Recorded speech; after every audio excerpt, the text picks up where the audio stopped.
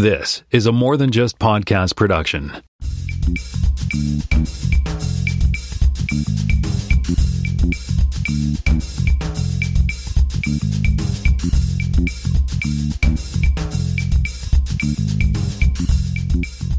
Hey everybody, welcome to episode 349 of the More Than Just Code podcast. My name is Tim Mitchell and I'm in Toronto, Ontario. I'm joined once again by Mark Rubin down in San Jose, California. Hello. And on the other left coast, we have Jaime Lopez Jr. in Seattle, Washington. How's it going? And as an extra special, one more thing, we have Joe Tripolinsky in Boulder, Colorado. Hello, everyone. All right, welcome to the show. Friend of the show, Joe, who's been on, this is probably your fifth time, I think. I think we tried to figure that out last time you were talking to me. Yeah, but the first time recording with the other folks, with Mark and Jaime, so this is really cool. And already you've answered a long standing mystery of mine. Every time the way that Jaime says, "How's it going?" It is so perfectly the same every single time that I swore it was a clip that you were just inserting. Just a soundboard. Yeah. You know, it's funny. We talked about that on Spotcast too, and because Jonathan, my stepson, wanted to know, if he's always said that. And so I went back to the actual very first episode, and of course, and I sent him a clip on our chat. And Jaime said, how's it going since the very first day? So, and exactly the same way. Yeah, it's his trademark. Right. It's perfect. Well, you do know that one of our biggest secrets is that Jaime is CGI, right? Yeah. He's not a real person. A Siri. It's a Vocaloid. Exactly. Yeah, exactly. Yeah. It's true. Mind you, we're in three different time zones because Joe's in Boulder, so he's in Mountain Time. Yeah, oh, you're in Boulder, Joe. Yep. That weird time zone that no one else understands. Yeah. Actually, I'm not sure we've ever met. So I've heard your name a million times, but good to meet you, Joe. Yeah, same here. It's true. I don't think we have met officially, but good to meet you finally. Yeah. Mm-hmm. Long-time listener, first time joining. First time host. Well, I've done the live shows and stuff, which I don't think you've ever been at any of the live shows that I've done, but I've never actually did the, offline, or what do you call this? I guess the studio version. Yeah, the clean version. We were remote before it was cool. Mm-hmm. And we were using Zoom before it was cool. Yeah, that's true. Tim continues to be the only host who has met all of the other hosts. Well, me and Greg. Greg has met everybody. Greg has met all the other? Okay, there you go. Yeah, I think, Greg... Yeah, Greg's met it. Yeah, well, have you ever met Tammy, Jaime? Yes. Oh, you have. Mark hasn't met Tammy. I've never met Tammy in person. Nope. Oh, okay. Right. So you're close there, Jaime. Oh, mind you, yeah, because Greg knows Aaron because he's from Toronto originally. Mm-hmm. Trana. Alrighty. Okay, well, we got a lot of stuff to get to, so let's jump into the fact check. And Jaime, you want to do the first one there? Yeah. So in episode 348. The One Man Tim show, he had stated that I had met Steve Westgarth over at iOS Dev UK. It was actually Code Mobile UK, the 2019 edition, the pre-pandemic edition. So just that correction there. There are two conferences that happen over there that I've been to, Code Mobile UK over in Chester and iOS Dev UK in Aberystwyth. So did you do the iOS Dev one virtually, like from Seattle, or? No, back in 2019, we could travel for conferences, so I went to both. Cool. All right. Now I've got two shows to link in the show notes. Great. All righty. And so I was going to call the Ask MTJC Greg Asks, because pretty much he's got most of the Ask MTJCs. And this next fact check actually came in through an Ask MTJC, or at least he tagged it that way because he's a faithful listener to the show. He points out that I got the characters wrong in terms of who set up the generator stations down in, or who the generator stations are named from in named for in Niagara Falls, and it is Sir Adam Beck, not Sir Alexander Graham Bell. So I was wrong about that. And so Greg's got a link here from Twitter. Also, Greg sent me over a tweet, and I'm just going to click on the link here because I want to get to it. So we were talking about lists, and I was talking, I think, in my pick. So he sent me over a list of awesome Swift UI stuff, Swift things. And it's a pretty extensive list by, I don't know how to say this, Sidorus, whatever. Anyway, but it's all kinds of things, like it's, different platforms and programming languages, front end, back end, security, gaming, you name it. There's all kinds of things in the link. I don't know if you guys have seen. Maybe I should post a link in there for you guys so you can see. But Node.js stuff and I think you meant you said Swift UI, but this is not just Swift UI. In fact, it's everything but almost. Yeah, it's an awesome list of awesome things, right? Yeah. All kinds of different languages. Swift is in there, but Swift is, Rust, Go. I'm just scanning through here real quick. The web tools, JS, Angular, Polymer, HTML5, all the cast of characters, and it just goes on for days and days. Computer science things, universities you can go to, linguistics, big data, theory, books, editors, gaming. Oh, lots of gaming stuff. So yeah, cool. Thanks, Craig, for that one. And the last thing we have from AskMTJC is actually from me, I think. Yes. This is from James Thompson when he was talking about the newly released or the newly birthed lock screen for iOS 16. He suggests that perhaps we need a calculator on the lock screen. I just thought that was a great idea. So, cool. Well, with the new widget kit, I know I'm jumping ahead, but can't you write a little program into a widget? Wasn't there something about that? So you could put a calculator into the lock screen. Well, yeah, and fans of the show or people who listen to the show will know that James Thompson has, if there's a platform owned by Apple out there, he will dutifully create a version of pCalc for it. So looking forward to that. I think I beta tested his pCalc for the Apple TV when it first came out, which was kind of cool.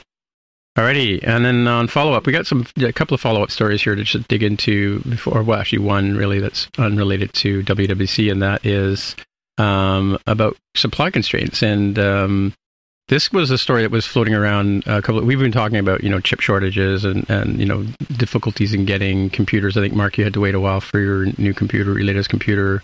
I had to wait almost 6 weeks for a couple of USB chargers for work, just for backup stock. And I think, Joe, you were saying you were having trouble getting a charger recently, right? Yeah, I left a power brick in Philadelphia. I was visiting my folks, and I thought, I'll just go buy a new one, and I'll leave one back there in case I ever forget to go back. And sure enough, I went to the Apple store, and they're like, nope, sorry, we've been out of stock for that a long time. And I'm like, oh, okay, I'll just go to the online store. And I went to the online store, and yeah, the earliest I could get it now is August. So, Wow, just for power brick. Yeah, pretty crazy. Yeah. So I mean, and you can't even go to a third party. Like, are there Amazon solutions or something like that you could use? Or yeah, there are a number of things out there that are cheaper and more versatile, maybe. But and a few people did recommend that. I also had a few friends who offered to send me their extra ones, which I thought was very nice of them. I have a spare one that's like a 67 watt. It's not quite the 96 watt that my MacBook requires, but it's good enough to power it up and keep it going. So, and then I plug into a Thunderbolt hub at home anyway, so I don't really need that brick that badly, so I'll just wait until August. But yeah, there are other third-party ones that a couple of people pointed out. I don't know. I usually try to shy away from the really cheap ones because you never know where they're made and how, are they going to melt my computer or not? Right. But, I take it there are a few out there that are still pretty good quality. I still use, I have an old display, and I've probably talked about this on the show before, but I have MagSafe adapters from the early PowerBooks or MacBooks, and with the little, the little pin connector to make it into MagSafe 2, and then I've got a third-party, made in China, MagSafe to USB-C that I use for powering my Mac. So my house isn't burned down yet, but I've been using it for about pretty much close to a year now, right? So yeah, I'm a house full of dongles as well. Alrighty. And, who knows, I don't know if we're going to talk about it on the show today, but I'm hearing rumors that the European Union may force Apple to move away from MagSafe again because they want everybody to standardize on USB-C. So it's kind of a backpedal for Apple. Well, probably not MagSafe. It's probably Lightning, since it would be the port related. Right. I think you can add other things, but you will have to support USB-C as your primary connector. Like, actually support, not here's Dongle Town kind of stuff. Not in the European Union, so I can't speak to what's going on over there. Yeah. And on a side note, I just bought a cable off of Amazon. Again, I don't know if I'm going to burn my house down or not, but it's because my problem with USB-C in general, when you're buying cables, is some cables are good for data, some cables are good for charging, and some are good for anything, right? So I bought this cable that actually has an LED readout on it that tells me if I'm plugged in, how many watts are going across the line. Like, for instance, I found if I plug my iPad through the Magic Keyboard, it takes less, it consumes less power than if you put it directly to the iPad itself. And but it also shows me whether, when I'm doing data transfer, what the data transfer speed is. And then it also shows me if I'm using a device that can do fast charging, whether or not it's fast charging or not. So the mystery is solved. That's link to that cable in the show notes. Yeah, seriously, I'd like to try that. Yeah. There's a few of them actually, but I got one for like $15 Canadian, which I think is $5 US, right? So these days. And one last link before it's kind of... It's cheaper than a gallon of gas. It is cheaper than is it? Not where you are, especially, Mark. Yeah. What is the price of gas in California? Not joking. I paid $6.85 the other day per Really? gallon. Yeah. Wow. Yeah. So it's not always that expensive, but I got stuck. Well, it's 4 liters to a gallon roughly, right? So that's how's that divided by 4? Because we're paying $1.92 for a liter of gas these days. Mm-hmm. It's pretty bad. Yeah, and you listen to the radio to find out when it's going to go cheap, right? And you go out and buy it then. Anyway, I remember paying 35 cents for a liter of gas back in the day. Oh well, that was a long time ago. Mm-hmm. It was, I think, $5 for a pack of smokes too. But yeah, so anyway, so this other link here, this is kind of related to WWDC. We get this every year. The new human interface guidelines is out, and I don't know if you guys have looked at the link, but it looks pretty interesting. It's less like a legal document than sort of the Apple standard designs that they're doing these days. I think I know actually the artist who's working on this stuff, but it's sort of very similar to their look and feel with their sort of icon-driven stuff, and they've broken down into different components. Like you had different categories, and they've broken them down with a nice little icon, and you can drill into it more like navigating a website, and it looks nice on the same site on your Safari mobile browser or on your Mac or on your iPad, iOS, and iPad. Looks pretty cool. So easy to navigate. Yeah, I took a brief look at it, but I'm going to have to spend some real time with it. Whenever they do anything, it's been a long time since they did anything this extensive with the redesign. So it's going to be one of those things that I have to spend a weekend just kind of perusing over when I get time. Yeah, the last version of it, I looked at it last year was nice. It was kind of like down the right hand or left hand side, they had the categories and then subcategories kind of thing, and then each page was like a proper blog page, and now they've broken it all down, so you drill into a section and then you drill in a little bit further kind of thing. So it's nice. It's less like reading, like it used to be. The HEG used to be like a book you read, right? Front to back kind of thing. And so we've come a long way with that. Yeah, I've got a link, the Twitter thread from Linda Dong, and what she covers about what's changed, that they've reorganized to have concepts like inclusive design practices, common design patterns, your individual platform considerations. You can search for components and filter based on which platform they show up. One nice thing that's great, so you don't have to go digging around and finding, is that every page is tagged with related resources like code, documentation, design and development videos. They've got a what's new page, a redesigned landing page that new stuff will be released there. So you don't have to know that, some random page very deep in the HIG was updated. They'll surface it to you. Pretty nice to see that. And though not mentioned in this thread, the guidelines do they do respect light mode and dark mode for your settings. So that's pretty nice. Right. Cool. Yeah, it's pretty cool. So I think Google Docs is having an issue today because I had some, because you didn't put the second section about the WWDC keynote and Platform State of the Union, did you, Jaime, or did you? Yeah, let me clue you in, Tim. You almost certainly did this on either an iPhone or an iPad, right?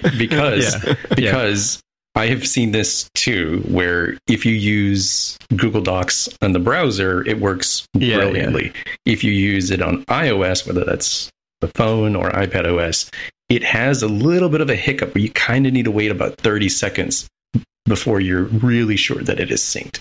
So what actually happened here, and Tim, you can look at the version history if you'd like to confirm, I put my very lightweight notes about WWDC keynote Platform State of the Union. You put in a superior, much more thorough set of notes after the fact, for the record. Yeah, well, I can see that you got time to bleed. You got time to bleed here is obviously your comment. So, okay, so you did put it in after the fact, or after me. Yeah, I did this first thing this morning. I did it on my phone too, so I was curious as to why it would duplicate. It's almost like we went to the same event, Right.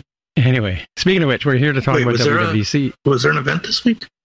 Yeah, there was. I think. Which one was that? Google I/O, maybe? Yeah, maybe. I don't know. Could be. That's what all the ruckus was in your backyard when you looked out the window. Yeah.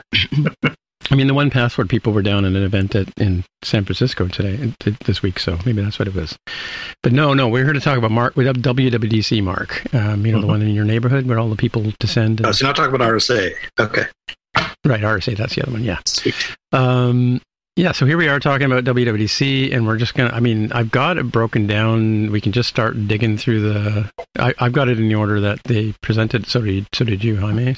But the link I've got here from, I forget who it was from, but I don't know where it is now anyway. But yeah, let's dig in. So yeah, I can't remember what Tim Cook said. He didn't really do much talking at the very beginning. Did anybody catch anything what Tim Cook said as he rolled out? Like they usually tell how many developers there are and things like that.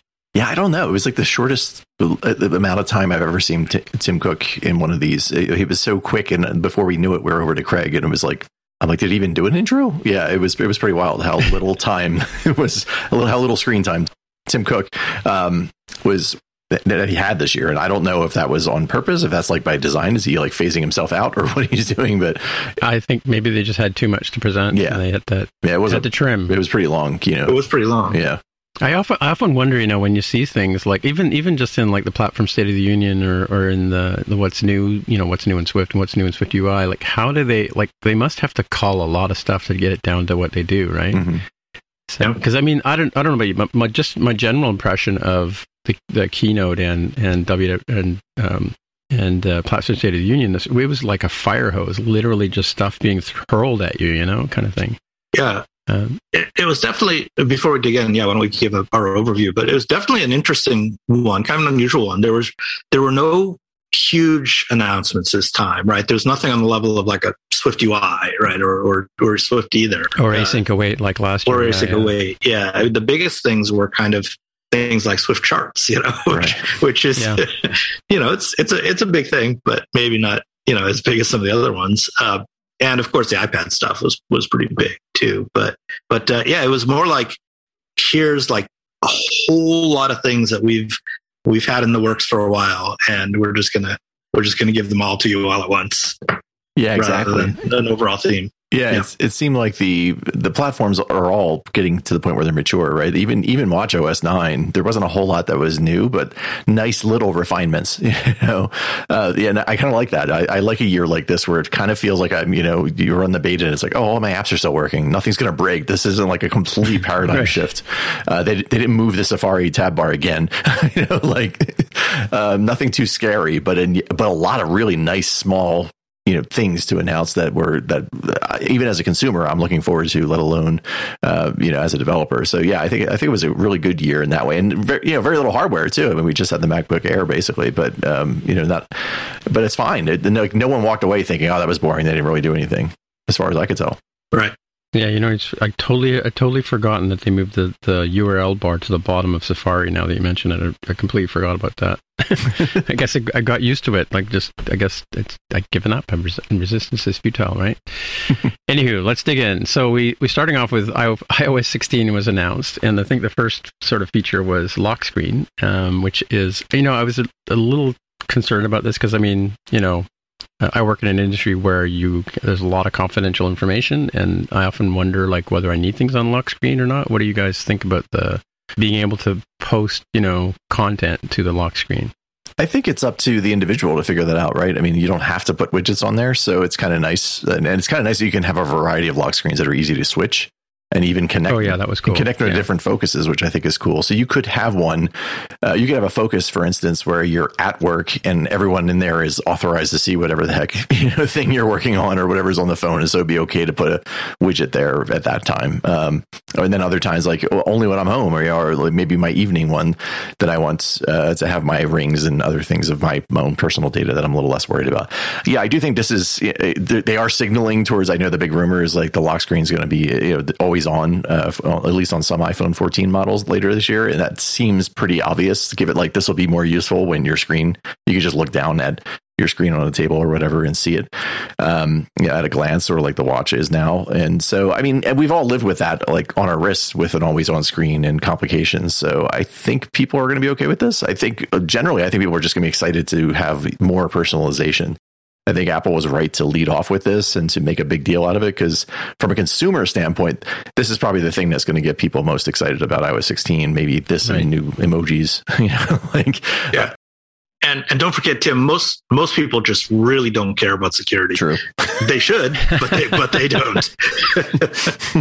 Yeah, Tim, I used to work at a place called Simple, and it was a digital bank, and this was a huge problem, not from a technical standpoint, but more from a how do we get through the risk folks of, hey, this is acceptable to do for the Today View widgets. So way back when, not even on the lock screen, like you have definitely gotten into the phone. In the original implementation we had is like, hey, you could see your balances and your budgets, like just right there on the Today View widget. And that was before that was available on the lock screen, right? Like that was how far back.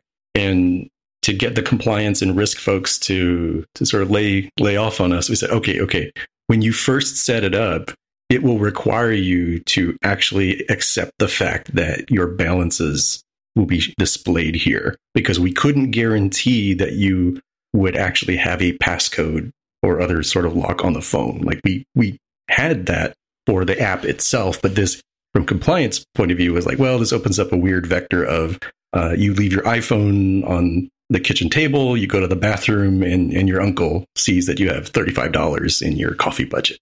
Right? So I think it's certainly something to think about if you're an app developer of, are you being diligent in disclosing the safety and settings and other things of, making sure somebody isn't accidentally leaving information that they didn't realize was going to be there for the world to see, and that they're comfortable with it, or that they've, like I have, like I don't let Siri get activated if my phone is locked, right? I don't let people deal with that. Yeah, there's also that you don't want the TikTok video about the vintage jeans showing up on your lock screen in the middle of a meeting, right? So, but I'm of two minds here, because one thing is, I like Joe said, I really like the Workday Focus. I use that all the time, and I have probably like 30 or 40 people that are allowed to get my attention during the day, but Facebook and Twitter, nothing, right? Like, so because from 9 to 5, my phone switches itself into like a work mode kind of thing. And then if you want to call me, I gotta remember to go and turn that off. Otherwise, it just goes directly to voicemail, right? If you're an unrecognized number. But the one thing that I find annoying about the watch, and that's the this ability to have multiple screens, is and this is a get off my lawn moment, I use one screen on my phone, or my watch, I should say, and it's got all the sort of complications I want, and I never want that to change. And every now and then I look down at my watch, and somehow I've crossed my arms or done an odd gesture, and I got the Mickey Mouse face on there or something ridiculous that I wasn't expecting. And I'm kind of worried, I'm kind of concerned that is that going to be that easy to accidentally switch your lock screen style during the day kind of thing. We'll have to wait and see I guess once we load the beta up on our devices, if we were so brave, we can find out how that works, right? But I mean, given the lock screen, we've also got now the widget kit, which lets us author different things for the lock screen. And as well, I think they said all complications are now going to use widget kit to create complications for your watches, right? And with that as well, we've got live activities. And the live activities for me is kind of interesting. There's a value proposition for us there, because there is information that may be publicly shareable, if you want to call it that we want to notify users about, we could use that in live activities to, prompt the user to come and visit our app if there's a alert situation or something like that, or maybe you're buying concert tickets or something and you want to get notified by Ticketmaster when they go on sale, so you can give all your money to Ticketmaster kind of thing. And that could be something that could just sort of pop up on the lock screen when you least expect it, right? So, and that's cool. And then focus filters, being able to build different sort of focus regions. I mean, as Joe was just saying a few minutes ago, right? You could build different toolings and stuff like that. And we have access to that as developers, right? Yeah, that was the big deal, is that we can actually see, we have access to the focuses, and we can actually sort our content based on what the focus of the user is, which is kind of cool. Yeah, and there was a number of things too that moving on to the next thing is that Apple's kind of like eating Twitter's lunch here a bit, because one of the most frustrating things about sending messages, I mean, one thing I like about Slack is I can type something to you guys and then immediately realize, I got the wrong word in there, or I didn't punctuate it properly to make my message clear. I can click on that message and I can edit it. So now we have in Messages, we have the ability to undo and to edit messages, again, in advance of Twitter being able to do it. And you can also quickly grab and recall a message by marking it as unread, I guess. I'm not sure how that works. We do have that capability in Microsoft Teams, and I think Office Outlook does that on Windows, where if you send a message to everybody in the company, you can imagine the size of the company I work at, how annoying that gets to be. You can go and recall it, and as long as people haven't read it, you can pull it back, right? Yeah, and as exciting as this is, I'm going to guess the caveat does not apply if you have a green bubble. Right, definitely. It doesn't work with SMS. Yeah, right. Yeah. So your drunk texts that are ill-advised at 3 a.m. You better be sending it to your iPhone who has buddies. An iPhone. Yeah. Well, friends don't let friends not use iPhone. Come on. The first thing I thought when I saw this is what I want is because there was the ability to delete a message really quickly and recall it, like you said. But what I want is the ability to say, I meant to send this to my girlfriend, not Jaime. I want to be able to just rather than having to delete it and then go over to the other thing and retype it, I just want to push it into a different message thread, because I've done that so many times where I've sent the message to the wrong person. Interesting. And by the way, I just installed Ventura on my MacBook Air, which is sitting over on the couch, and it's making noises at me now. I don't know what it's trying to do, but I guess it's now got new modes where it informs you that things are happening. I think it just went to sleep, and it did sort of like I'm going to sleep in sound right now. Very, very strange. As well in the messages APIs, I guess, the more work with SharePlay. I guess the question to the group is, has anybody actually used SharePlay here on this team? I've used SharePlay, the original FaceTime version, obviously not the messages one. And it was pretty cool. We did it for a hackathon at work and hooked it up to our existing app. And it works as promised. It's a pretty cool thing. So I'm sort of looking forward to seeing what it can actually do in messages. It wasn't clear to me, and I actually should probably go back and watch some of this stuff to find out more, but it wasn't clear to me how much you could actually do in the context of the Messages app. Or is it just it allows you to share something through Messages, and then the receiver taps it and it opens a FaceTime or something? Does anyone know? Has anyone watched the videos? Yeah, I think that was kind of the experience that they were talking about. And also, I noticed something today on Serenity's wrap up was there's a ability to chat with people by pressing a button on the screen, and you can do a quick walkie-talkie mode. Talk with them. Yep. Yeah, walkie-talkie mode kind of thing. But that on your iOS devices, right? Mm-hmm. Kind of like again, if you have most of the time I'm on WebEx, all my stuff is muted, and I just hit the space bar to talk temporarily, and pull my hand off when I'm done, right? So kind of like that, like the old CB radio mode where you press the mic button down, right? That's cool. And dictation, they've one of the problems with dictation, and I mean I'm a huge fan of dictation. I was using Mac Dictate back in the day, trying to you spend like a week educating the thing to understand what you're saying, and never really worked 100%. But a lot of people do use it, but and I've dictated messages when I'm driving and things like that with my watch.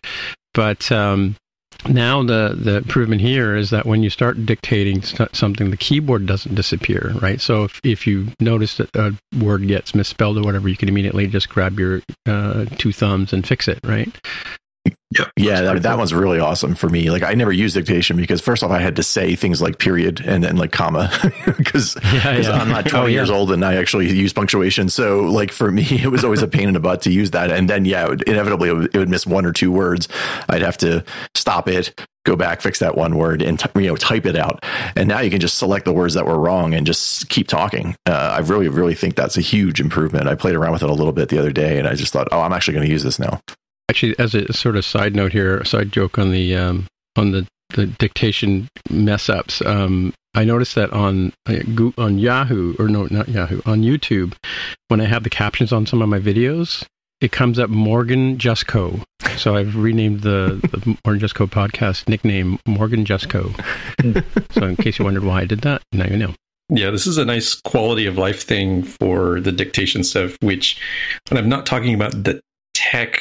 When I make this criticism, it's more of the UI design is catching up to the best of Dragon Naturally Speaking, which let you talk and type pretty seamlessly.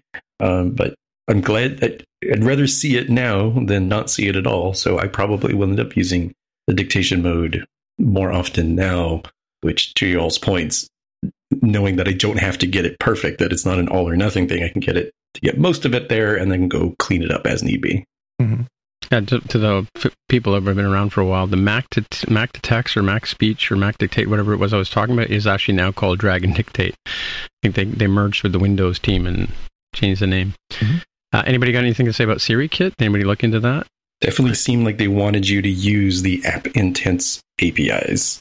Like they sort of hand waved of like, you're going to have a bad time if you stick with the old stuff. You really want this new thing that doesn't require the donation and all the special stuff that, you do this, and Siri integration is much nicer. The shortcuts with its zero setup is nice. Yeah, I think they're trying to address the worst part of the whole thing with donations and all that stuff, which is basically they're a pain in the butt to set up, and then nobody understands them. And so no one goes into the app and actually sets them up one by one.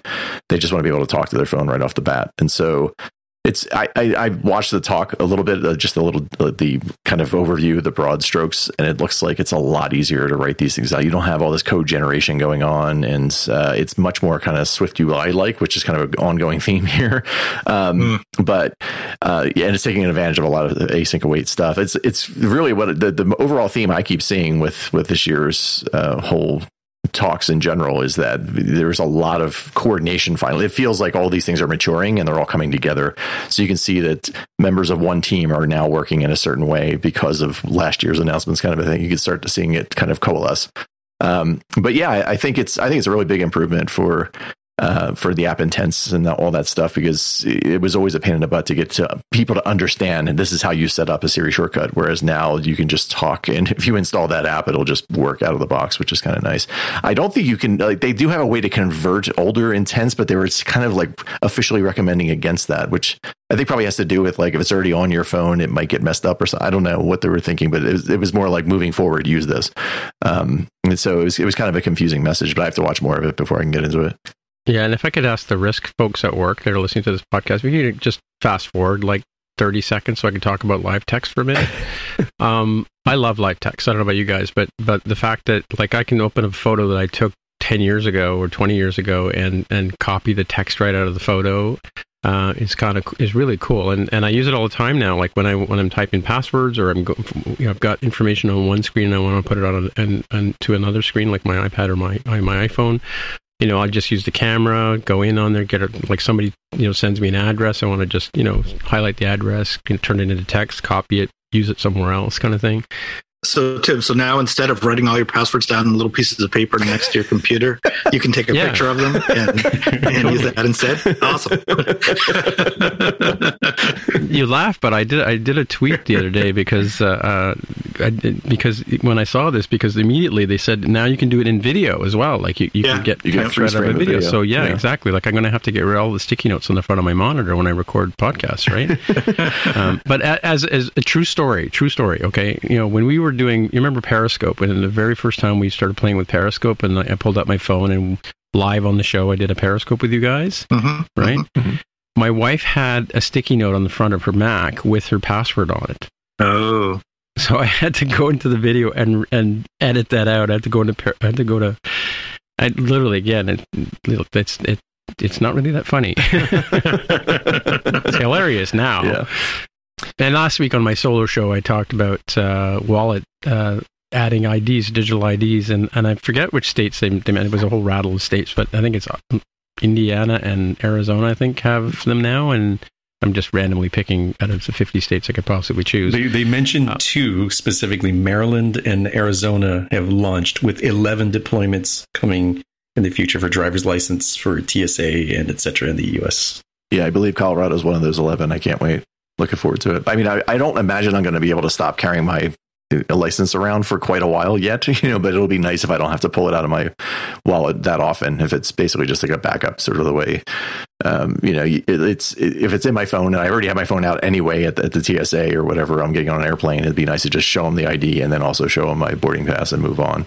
Yeah, I mean, totally. Like we have during our COVID protocol, and we're not showing, to get into movie theaters or restaurants and stuff like that. We're not showing our vaccination information anymore. And of course, Apple had that health kit thing where you could scan, you get your QR code from your health provider that says you've been vaccinated, and you put that into your wallet. And now you've got a pass card, what do you call things? Passcards. wallet card basically that shows that you've been vaccinated. What I did was before that came out, I had actually made a shortcut, and I just switched out the shortcut with a picture of my driver's license, right? And I've gone to theaters and stuff like that, and just hit the shortcut, opened up a photo of my driver's license, and that's been acceptable to them. So 2022, we should be doing this already, right? We shouldn't have, and I do know that some insurance apps and stuff like that are working on, being able to carry your car insurance certificate in a digital format, right? So, yep, it'll be cool. One day we'll have passports that we can use on our phones, right? That would be the other cool thing is the app integration where you can share inexact but qualifying information. Like, I can't remember which app they showed, but it was, yes, this user is over 21 years of age, but without providing the exact birthday. Yeah, I really like that. Yeah. Yeah, I like that it only shows the info that person needs. Not everything. Yeah. Yeah. Yeah, totally, for sure. And then, so Apple Pay Later. So Jaime posted an article about this, so we can talk about this. So the Apple Pay improvements in general, but the one thing that kind of caught my attention was the Apple Pay Later. The idea that you can break down a large purchase on a Visa card or what have you with Apple Pay into 4 chunks. And I believe it. They said it works everywhere that Apple Pay works. Like, I would assume that means Canada as well, right? So if I want to go to the Apple Store and buy like a phone for $1,500, I can split that into 4 payments, right?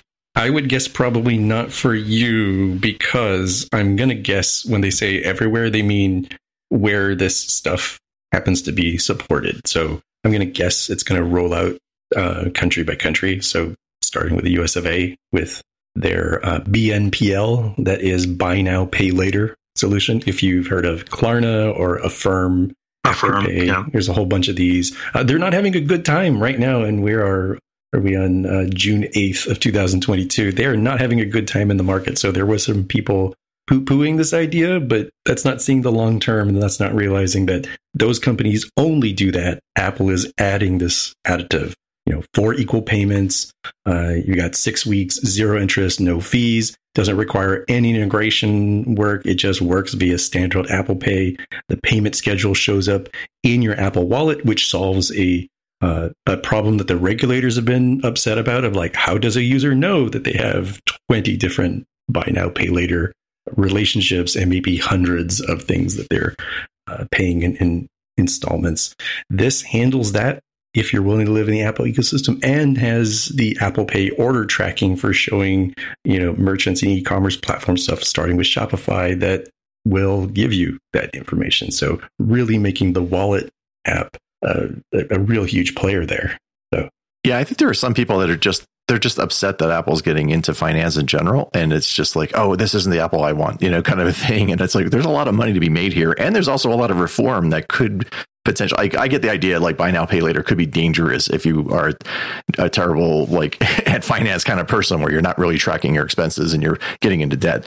But at the same time, like, I felt like with the Apple Card, Apple did a pretty good job of being like keeping you on top of that finance. And to your point, like, they're showing you, like, these are the exact payments you have due and when they're due, and they're trying to surface it in a way where you can keep track of it. So, I mean, just because I don't like it, or just because it's not, it's not an iPhone, doesn't mean it's not a business that Apple can see themselves making improvements and innovations in. So, yeah, I think it's pretty interesting. I also think it's very interesting. I read somewhere today that basically Apple is actually taking on the loan themselves. Like, they're not going through like a Goldman Sachs or something like that. And evidently they're doing all the credit checking, whatever the heck is involved in, like, figuring out whether or not this is a person I should offer this to or not.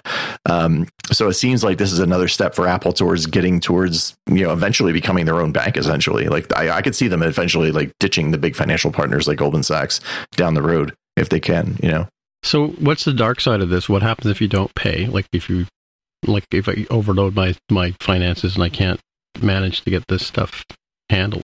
It's the same as a credit card, right? They'll send collection agencies after you. Your credit rating will be trashed. Like, do they send you, do they start charging 20% interest after a period of time or something? That's a good question. Yeah. Have they talked about the fees at all? How much does this service cost? Does anybody know? Well, they said 0 interest and no fees, but in the keynote, the caveat I hear is assuming you pay it off in that time period. And what Tim is talking about is, what is the penalty for, like, never paying? I don't know after what time period they have the, 10 tastefully dressed but still very scary debt collector goons showing up at your door. I don't know, but the Apple Genius, new rule for the genius. Yeah. They don't let you leave the Apple store the next time. Like, haha, he showed up, and what a dummy. Eventually, your iPhone's going to need a screen repair. We'll get you. Yeah, exactly. So when they say zero fees and zero interest and all that, somebody's paying for this. Mm-hmm. Yeah. And it's not Apple. Yeah, the way this works for buy now, pay later is that you, as the consumer, do not pay the fees. The fees come from essentially like a finder's fee to the merchant or from the merchant, right? So the way that this works as a selling proposition for the merchants is, hey, stuff that you would never have actually sold, or you would have sold it at some indeterminate time in the future, I'm going to pull that sale forward to today for you. Yeah. But you pay me a pretty significant cut. It's like 10 to 15, maybe 20% cut in some cases, which is way more than credit. But again, it's a couple of percent. Yeah. It is, and it can vary across all of these buy now, pay later providers. And I don't have any info on what Apple is doing, but just imagine there is some money that the buy now, pay later provider is saying, merchant, I will help your basket get larger for your shopping basket, and or I will pull purchases forward for you so you have money today, not maybe some money 3 weeks from now when the user's like, oh, I finally have enough money to save up for that thing, or oh, my paycheck came. It's like, no. Instead of a $200 payment, what if you have $50 today, right? Cool. Here's your $50 today, and then a week or 2 weeks, whatever their payment plan is, start paying it off. That's the selling point for the merchant as to why they would pay this larger than credit card fee. But of course, the merchant is passing that cost to some degree onto the customer. So we're all actually subsidizing this collectively. Yes. Collectively. Let me weigh on this because I used to be a reseller, as you know. But so a lot of, like, pre-COVID, a lot of small and pop shops wouldn't even have like an NFC card reader because, now we have, like here in Canada, we have, Interac, and we have, we've had the tap to pay for a while. But mom and pop shops couldn't afford the fees to have those in their shops monthly, right? And of course, now with COVID, everything's touchless, and it's just to survive, they've all had to go to it, right? Mm-hmm. Mm-hmm. But when I was taking credit cards for payments, I would sometimes pay, I think $275 is the percentage I paid. And if you think about it, sometimes I would make 3% on selling a Mac, right? So if you bought when the 27-inch Mac came out, the warehouse that would hold the Mac for me, they would get it from Apple, they would hold it for me till I sold it. They charged me $15 extra to store it, and then so I had like a 3% or 4% margin. By the time I sold it to you and you paid me with a Visa card, I was paying $30 for you to buy that Mac for me. So they're going to make it up in volumes. I suppose that's what they thought. But at that point in time, I thought, I could either suffer through this kind of nonsense or go make apps for iPhones. And guess what I chose? Yep. But I mean, it was tough. Like when people and in Canada, we weren't allowed to pass that charge, that extra fee onto the consumer. But actually, just now that there was just a class action lawsuit that just got closed, I think last week or so, where small businesses of certain sizes can go back and collect, I think it's $30 for every year that they would have suffered through this stuff. So, and it even applies to me as a reseller, even though I haven't resold a Mac since like 2012, right? So, so it does cost the small vendors something. So I'm a little worried about that. I think that obviously, it's going to be the big boxes and people like Apple and stuff like that are going to be able to opt into this plan if the fees are that high, Jaime, right? Yeah, and actually, I'm going to correct myself on the fees. My information was a little out of date. I think the proliferation of buy now, pay later providers has caused competition to drive this down, but it's still roughly between 2 and 8% of the purchase amount. Right. Okay. But the buy now, pay later providers are claiming increases in average order value somewhere between 40 to 85% greater. So that's kind of hey, yes, you pay us 8%, but it could be 40% increase in your basket, your shopping basket. So that's an area where to Mark's point, somebody's paying it somewhere, and it's the merchant that's paying for this magic for you as the consumer. I still think they're passing it back on to us. They may be sneaky about somebody, it, but somebody's paying somebody. So it's either that or there's room in the margin from Apple's perspective or whatever. Yeah, it's not nobody's losing money here. Not like me. But anyway, moving on to MapKit, and Maps was some nice improvements for the end user from that perspective, because now when you look at your map, you can go to 3D mode, you can see where the parking lots around are, and I assume that like app vendors will be able to add in like little icons and things like that into their maps to so that they can show like maybe locations for a bank or locations for a big box store will appear right on the maps. And what was cool about the demo that I saw, I can't remember where it was in State of the Union or whatever, but where they had the service, I think it was State of the Union, where they had like the 3D elevations as well.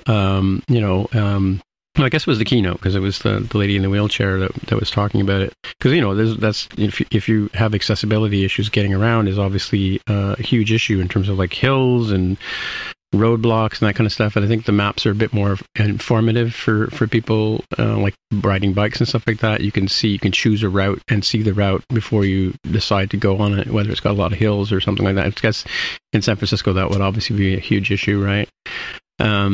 And that's kind of cool. And then, of course, it supports dark mode. I think the example they had was a Coit Tower in San Francisco, and they flipped to night mode, and it looked like it was lit up, like the tower's lit at night. Yeah, the big caveat with all of this, of course, is you have to live in a city that they've actually, one of the select cities they've done this to, and lonely Boulder here doesn't qualify. But last time I was out in San Francisco, I got to play with the maps, and I was also in Philly recently, and they've got the maps there.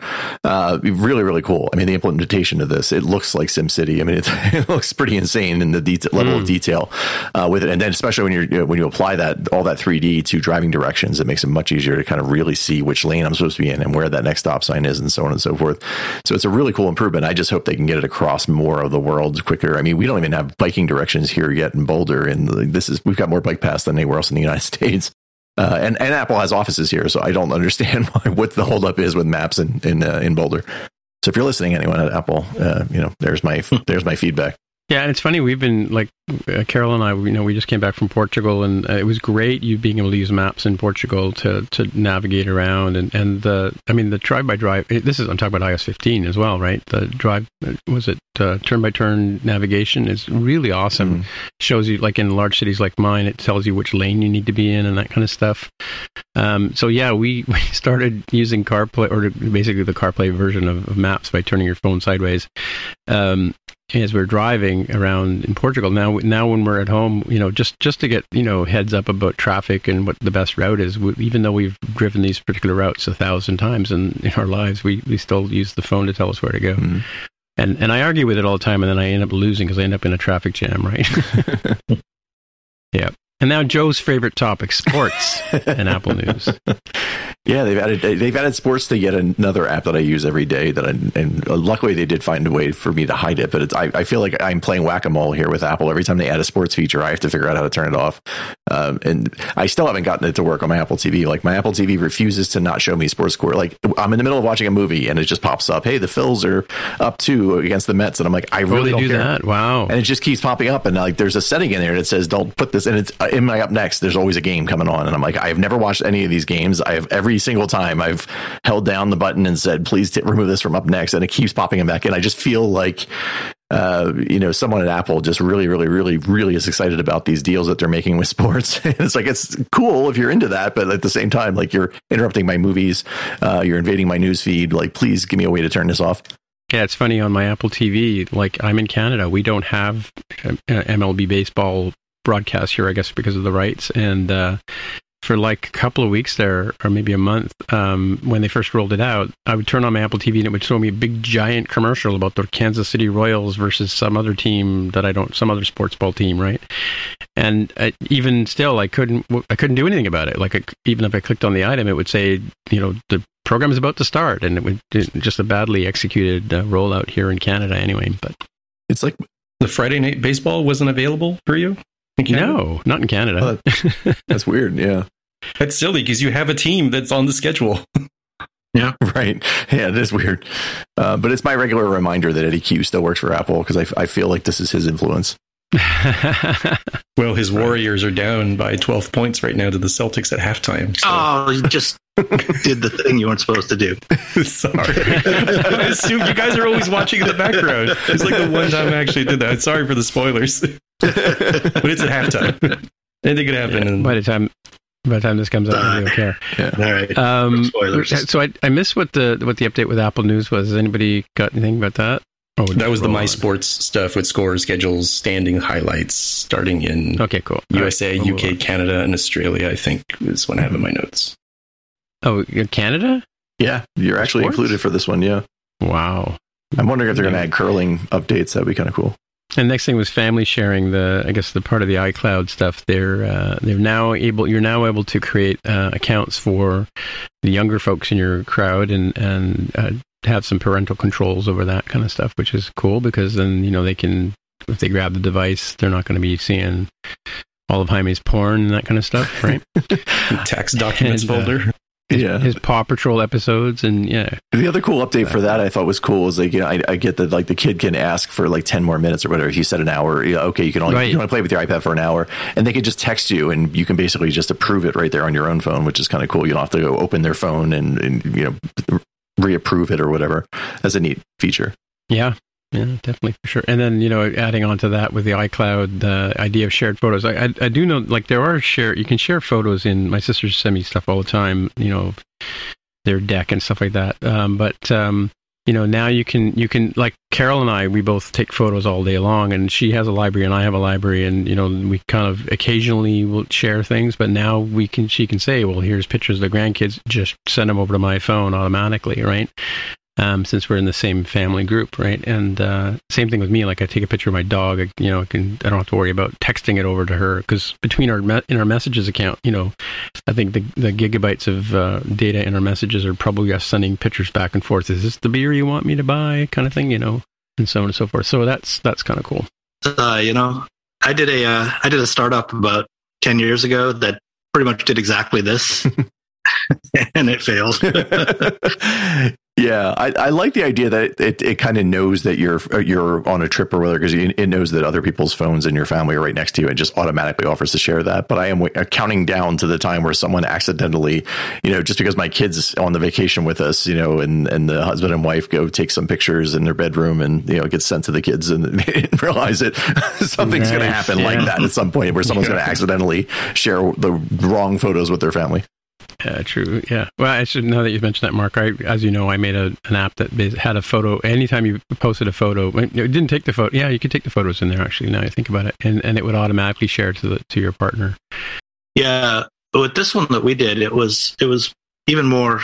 I think interesting, but it was more complicated. It was you could set up what we called an event, but it could be anything. It was just basically any kind of a group share. And anyone who could put pictures into this group share within the app, and then they'd be available to everyone. So you could call that Slack now. Well, no. You could set up your kids channel or whatever you want. Yeah, I mean it's like Slack, sure, but it was only photos. And so you could put your pictures in, and your wife could put pictures in, and then you can.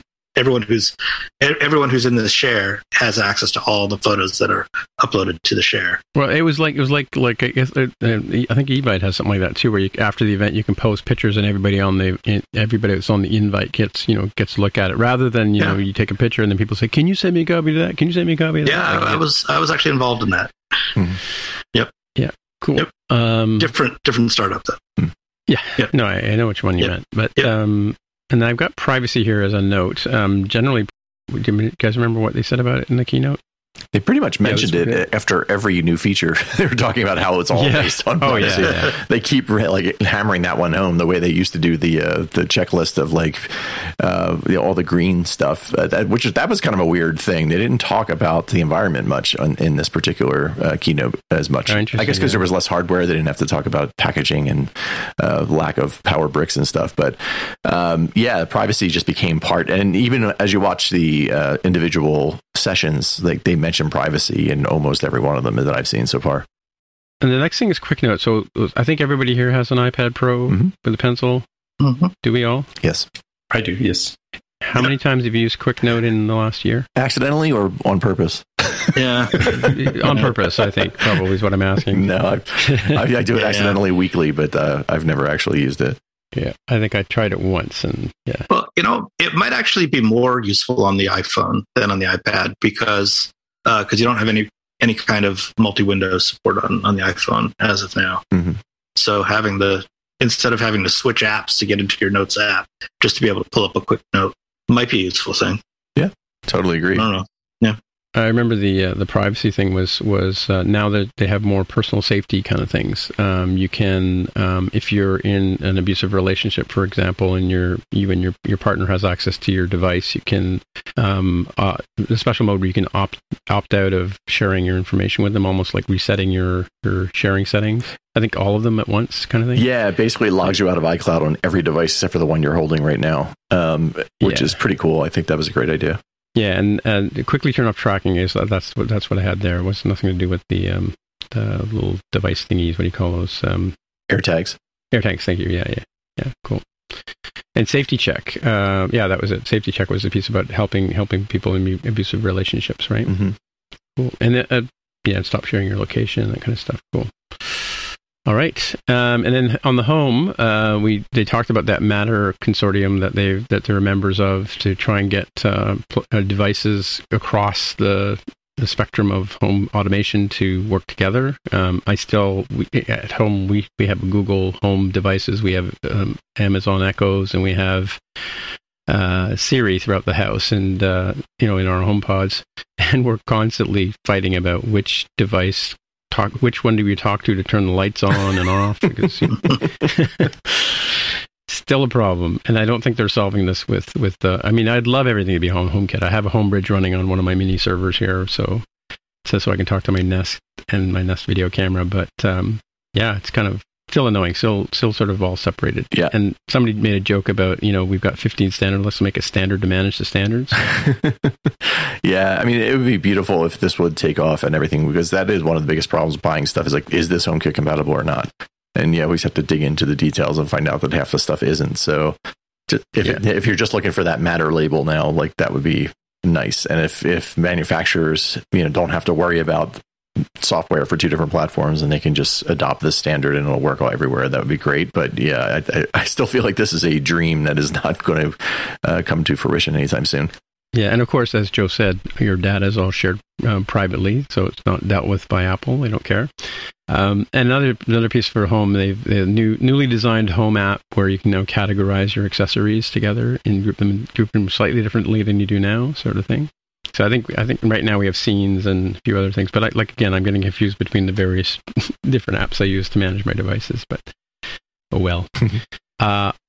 CarPlay. 98% of cars in the United States have CarPlay, and sort of the must-have feature. Yep, the 2% are Teslas.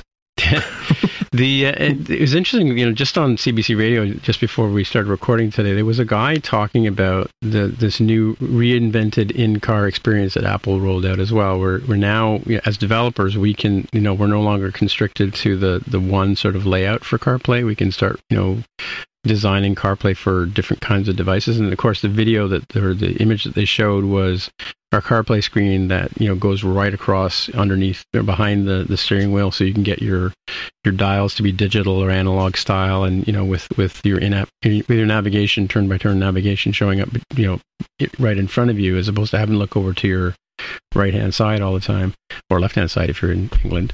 But and he was like going on about how Apple's going to make it really dangerous for people to drive with this whole new CarPlay thing. But again, I think it's part of what Hami was saying earlier. Just because now Apple's getting into it, they're sort of complaining about it. So I think all of the electric cars have some sort of screen or some type, right? Oh yeah, Tesla's got that giant iPad mounted to the dashboard, right? Yeah, and a lot of the newer Mercedes EVs too. They have a giant screen across the entire front of the car, and many of them have multiple screens. So I get the worry that there's going to be distractions, but I don't know. I trust Apple to design a distraction-free environment better than I trust Ford, right? So Yeah, I have a feeling that this is going to be an interesting, it's a very big advancement, this next generation CarPlay that they're talking about, because it's much less of like just a rectangle on a screen somewhere that you can then, basically all you're doing is creating an external monitor for your phone.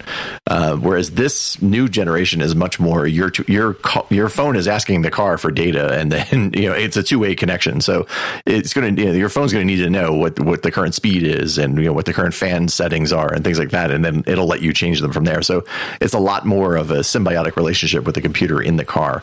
So I get why they're talking about it now, and they were saying that they're going to announce the first cars with this at the end of next year. So we're probably talking 2024 before this is actually in anyone's car. But it looks pretty cool to me.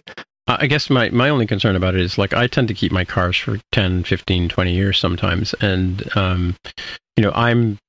I think I trust an analog device like a speedometer and that kind of thing more than I would an LCD of some type, because I know that screens and these kind of things don't last, it seems, right? Is anybody concerned about, like, the fact that, your screen's going to stop working one day? Like, I'm concerned in the same way that I'm concerned about glaciers melting. I mean, there's like nothing we really are going to be able to do about it. This is where the industry wants to go. But yeah. All right. Next up, they had WatchOS. Kevin Lynch came out to talk about that. Quite a few things. Call kit now. I guess you can. I think you can make calls on your watch now, anyway, right? But I guess now it's more of a thing. But I think the main improvement that I noticed was with the workout app. Like, one thing about the workout app, they're now bringing it over to iOS, and which means you don't need to have a watch to use the workout. I've been using the workout quite a bit in the last little while, and kind of cool way that they demonstrated how they use vertical oscillation, in your watch. What do you call that thing? Gyroscope to, analyze your running speed and your running style. Like, if you're going up and down too much rather than forward, they can help you correct that kind of behaviors, which is cool, right? Improvements on heart rates, and you can set up heart rate zones, customize, your workout so that you're optimizing your workout kind of thing. You can customize workouts now. I think one of my problems is with the workout app in general is the workouts offered to me don't always fit with what I'm doing. Like, I don't know, like, one of the things I've done in the pandemic is I got a drum kit, and I've been learning to play drums, and that's quite a workout, right? So sometimes I like to just fire up the watch just to get some points for moving around, right? And it'd be kind of cool to be able to create a workout for that as well. Yeah, I mean, I want to work out for pizza dough, like, because I make my own pizza dough and I knead it for like 20 minutes, and it's usually a pretty good workout. And I agree with you with the drumming. Drumming should definitely be in the workout app as a standard workout, because it's an awesome way to get rid of tension, and it's just a wonderful, fun thing to do. I don't know why drummers tend to be like really angry people, because if I beat things with sticks all day, I would be the happiest guy on earth. Well, which is the cause, which is the effect. Right. Good point. Yeah. Spoken like a true guitarist. Yeah. The sleep stuff was pretty cool with the watch, actually, the way they could measure your REM sleep and all that kind of stuff. I'm looking forward to trying that out. My first thought there was that they're looking at maybe the Apple Watch eventually being able to detect sleep apnea. It'd be really cool if it could, because right now you have to hook up yourself with all these goofy diodes and stuff and have this heavy machine on you all night to figure that out. And it'd be kind of nice if your watch could just tell you, hey, by the way, you didn't breathe for a whole 2.5 minutes, like 7 times last night. That would be pretty cool if they could figure that out. I don't know what that would take from your wrist, if that's even possible, but it seems like they're heading in that direction. They're getting more and more into the sleep stuff and getting more complicated with it. So. Mm-hmm. And medications now, you can put in you can put your prescriptions in. Again, cross-border questions about that, because I think our regulations for drugs are different than yours for medical drugs. Another cool use of live text with that too, because you could just scan your pill bottle and it would tell you what the medicine was. Mm-hmm. Yeah, cool. And because apparently 50% of Americans or watch users take medications, so you can get alerts on critical, like what our drugstore does this for us. They tell us if you're taking something, whether it's contraindicated, like can't take Advil with this or that kind of thing, right? And it also works with health sharing. So I started doing this with my doctor and stuff like that. The hospital lets me share my health metrics with them from my watch and my phone. And as well, I can get, results from tests that I'm doing over there, which is cool. Mm-hmm. And The next big thing that they announced was the new MacBook Air, which it wasn't much of a rumor because, it was a rumor that was coming out. I think everybody kind of knew it was coming for sure. And that's running the new M2 processor. Kind of an interesting redesign. Like some people are going on about how it's no longer wedge shaped, because the Apple MacBook Air has always sort of been thin on one side and thick on the other side. Now it's kind of it's more like a titanium tie book kind of shape, square all the way around. Facts and figures, 8-core CPU and 10-core GPU. MagSafe is back on the MacBook Air, which is kind of interesting. No fan, which, I hope that I'm not getting fan noise from my Intel right now. I never know until I go to mix it. And then adding on the 1080p cam and 3 mics, I guess, to make you sound really good on a Zoom call, right? Mm-hmm. 2 Thunderbolt ports, which I'm still disappointed about, but we'll talk about that in a few minutes, I'm sure. High impedance audio output for the fancy headphones. I don't really know that I have ever used the fancy headphones for that, and Liquid Retina display, 500 nits of 20% brighter than the current Macs. What else we got in here? Mm-hmm. 18 hours battery life is like 18 hours of video playback. I don't know what videos they're watching because I've never been able to get that. And you can get an optional fast charge 67 watt adapter. Doesn't come with, but you can get that if you like. And apparently the Power Brick had 2 USB charging ports, if I read that correctly. There's an 2 option different for that. Yeah, there's 2 different bricks. An option. Yeah. Oh, that's on maybe on the fast charge brick, I guess? No, it's weird. It's the smaller brick has the 2 ports, and I think the idea is to make it portable for like hotels and stuff, and you can plug your phone in your Mac. And the speed isn't important because you're just plugging it in overnight, I think is the thinking there. And $11.99 is the intro price for the United States of America, right? So what do you guys think of the Air? As you know, I'm a huge MacBook Air fan. I've never had an Air, so I'm not going to start now, but it seems like a nice machine. What do you think of the M2, Mark? It's good. It's definitely an incremental sort of evolutionary thing rather than a revolutionary thing. It's not like it's not changing the world like the M1 did. It's just I would say it's the natural evolution of the M1 to the next year or 2 years, whatever it's been. I mean, it's good. It's got some nice specs. But it's not, it's not changing the world, right? I think there's a good reason why they didn't announce a Mac Pro starring the M2, right? Because it's probably not quite good enough yet. But maybe if they do the M2 Max or M2 Ultra, that kind of thing, maybe further down the road they'll be able to get more juice out of it and do something nice. Yeah, this is basically to support more, because I think currently the M1 Max is the base level M1 Max is out at 8 megabytes, right, in terms of memory, and this one has more pathways to support more memory on board. Yeah, you can get up to 24 gigs, right? Yeah, which is great. Yeah, and I guess a 10-core GPU tuning is sort of an addition as well, right? Mm-hmm. As well as rolling out the MacBook Air, they also rolled out a Mac Pro 13, which is kind of a weird configuration. I think most people thought the 13 was going to go the way of the Dodo but they pointed out that these 2 models are their biggest selling models, and I could see that because I'm sure for colleges and universities and people who just need a Mac of some type, the MacBook Pro 13 and the MacBook Air are probably good entry-level things. What I like about the MacBook Pro 13 is, again, the M2 processor, so it'll be a step up from what I'm doing with the M1, but 4 ports as opposed to the 2 I have on my current MacBook Air, right?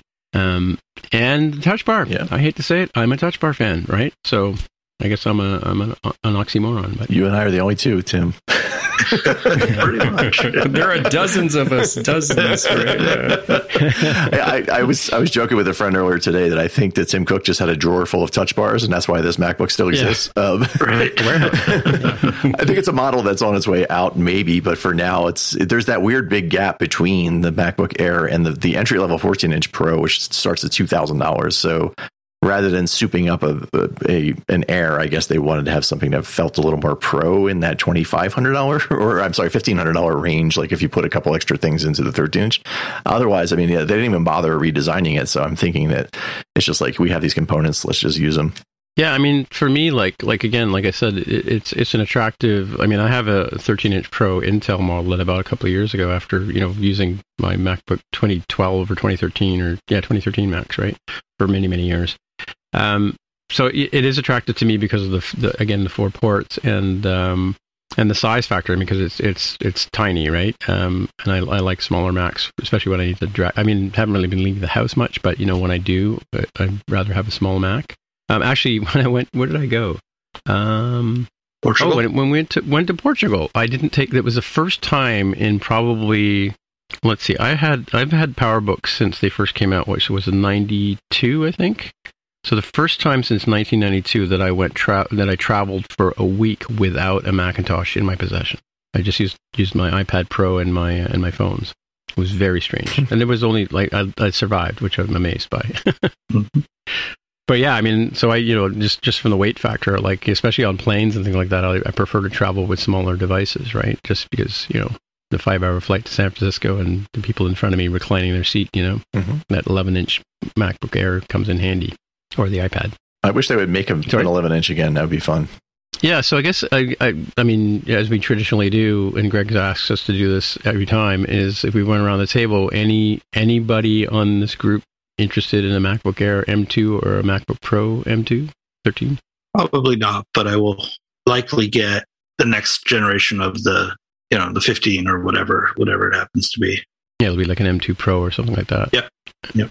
How about you, Jaime? I don't think so. And for context, I'm rolling with the MacBook Pro 16-inch 2019 edition with an Intel Core i7. So I will probably wait for a larger replacement for this to come out on the M2. Don't move this around that much. So the trade-off that the Air and the sort of 13-inch Pro just isn't enough for me, where I kind of want the extra monitor space. So how about you, Joe? It's shiny and has an apple on it. Yeah, it's true. But I just got my 14-inch Pro last year with the it's just the M1 Pro, not Max. I didn't get the Max because honestly, for Xcode, this thing is more than fast enough. And that's the way I'm looking at this Air. It's like it's almost there. Honestly, I could see myself buying like the M3 MacBook Air and then never going back to a Pro again. I think at that point it'll be fast enough, and especially if they make it in green, then yeah. Green?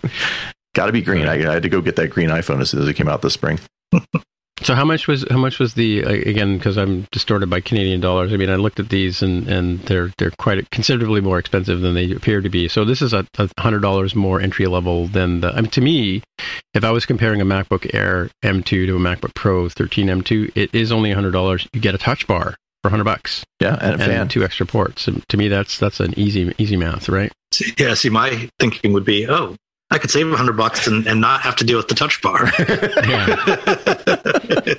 Get something smaller, lighter, and almost as powerful. Yeah. I would definitely lean towards the Air at this point myself. But again, I do see a future where I won't need a MacBook Pro anymore, and I could just get away with the Air. Question: Did both of them have the notch at the top, or just the Pro? Oh, I think they both. Yeah, the new Air definitely has the notch. Oh, it has a notch. Okay, yeah. So the extended Retina display. I mean, it's funny because, like you said, I have my MacBook Pro 2020 never leaves this desk. It's on one of those arm things floating above my desk. And then my MacBook Air is the one I use on the couch all the time. And I'll be honest with you, mind you, my 15-inch that I use for work has touch bar and I use it all the time. But I really don't miss the touch bar on the MacBook Air at all. And to be honest with you, 99% of the time I don't miss only having 2 ports. It's occasionally when I want to do something like a third thing, and then I do have a bunch of those port replicators that I plug in the side, and then I've got extra ports and USB-A ports and that kind of stuff as well, right? So cool. So Tim, now that you were able to successfully travel without a laptop at all, we should revisit our discussion from whenever it was, a year ago, 2 years ago, whenever it was. How close are you now to being able to do everything you need to do on an iPad without a laptop? I have a one-word answer for that. Xcode? Xcode. Yeah. Even with being able to publish apps in a Playground on the iPad? Yeah, I mean, the Playgrounds thing, we can talk about that too, because I mean, as soon as the Playgrounds came up for Mac, with being able to make apps, I downloaded that, and I did watch speaking of sessions, we haven't really got into the sessions from WWDC in this talk. Yeah, today, we could be here for another 3 hours if we don't pick it up. and just the comments I saw on Twitter today would add another hour to that. But the fact that you can start an app on an iPad or a Mac, right, in Swift Playgrounds, work away on it, and then transfer it over, because it basically puts it into a Swift package, right?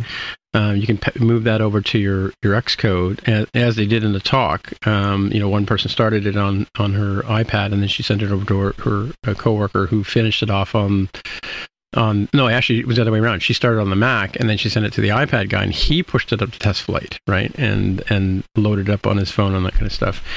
I think I gotta say, for basic apps, I mean, that's kind of where it is. I mean, the cool thing about some of the demos that they showed today on the talk, or I watched it yesterday actually, was some of the cool things you can do in the Playgrounds on the iPad that I didn't know. Like, for instance, if you stub out an array, it creates like a little sort of ellipsis dot on it. You can click on that dot and drag your finger to the right, and it puts in placeholders for item 1, item 2, item 3, item 4.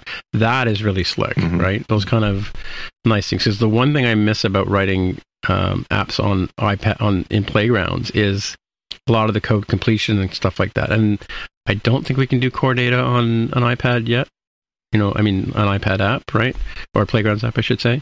I do know we can support, in Playgrounds, generally you can support and you can import frameworks, but I'm not sure about things like that, like higher level frameworks, like whether they're even available to be used in Playgrounds, but it's pretty close. I mean, I do Photoshop on my iPad, and I think Joe and I both, from the art point of view and music point of view, iPads are great for that kind of stuff, right? Especially, and I really like being able to write on my iPad. I don't do it often as much as I could. I mean, use handwriting instead of typing. But I have an Apple Pencil on top of my iPad Pro, and I rarely use it these days. Right, I just know it's there. And it's nice. I don't have to go looking for it, right, or charge it up.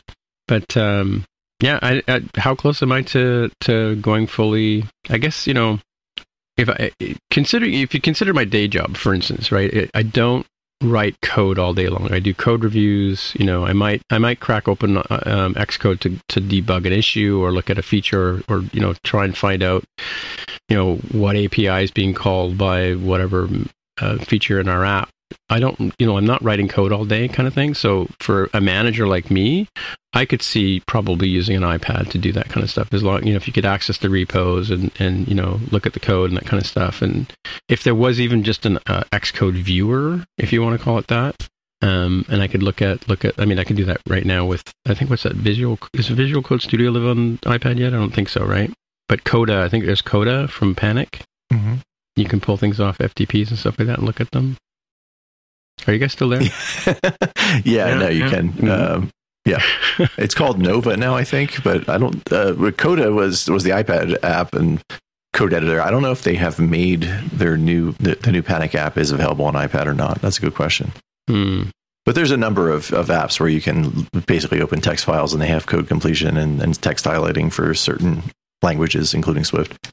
One app I do use on here, Mark, which is cool, and I think we talked about it on the previous show, is the Gibson app. I've been I learned to play guitar finger picking style.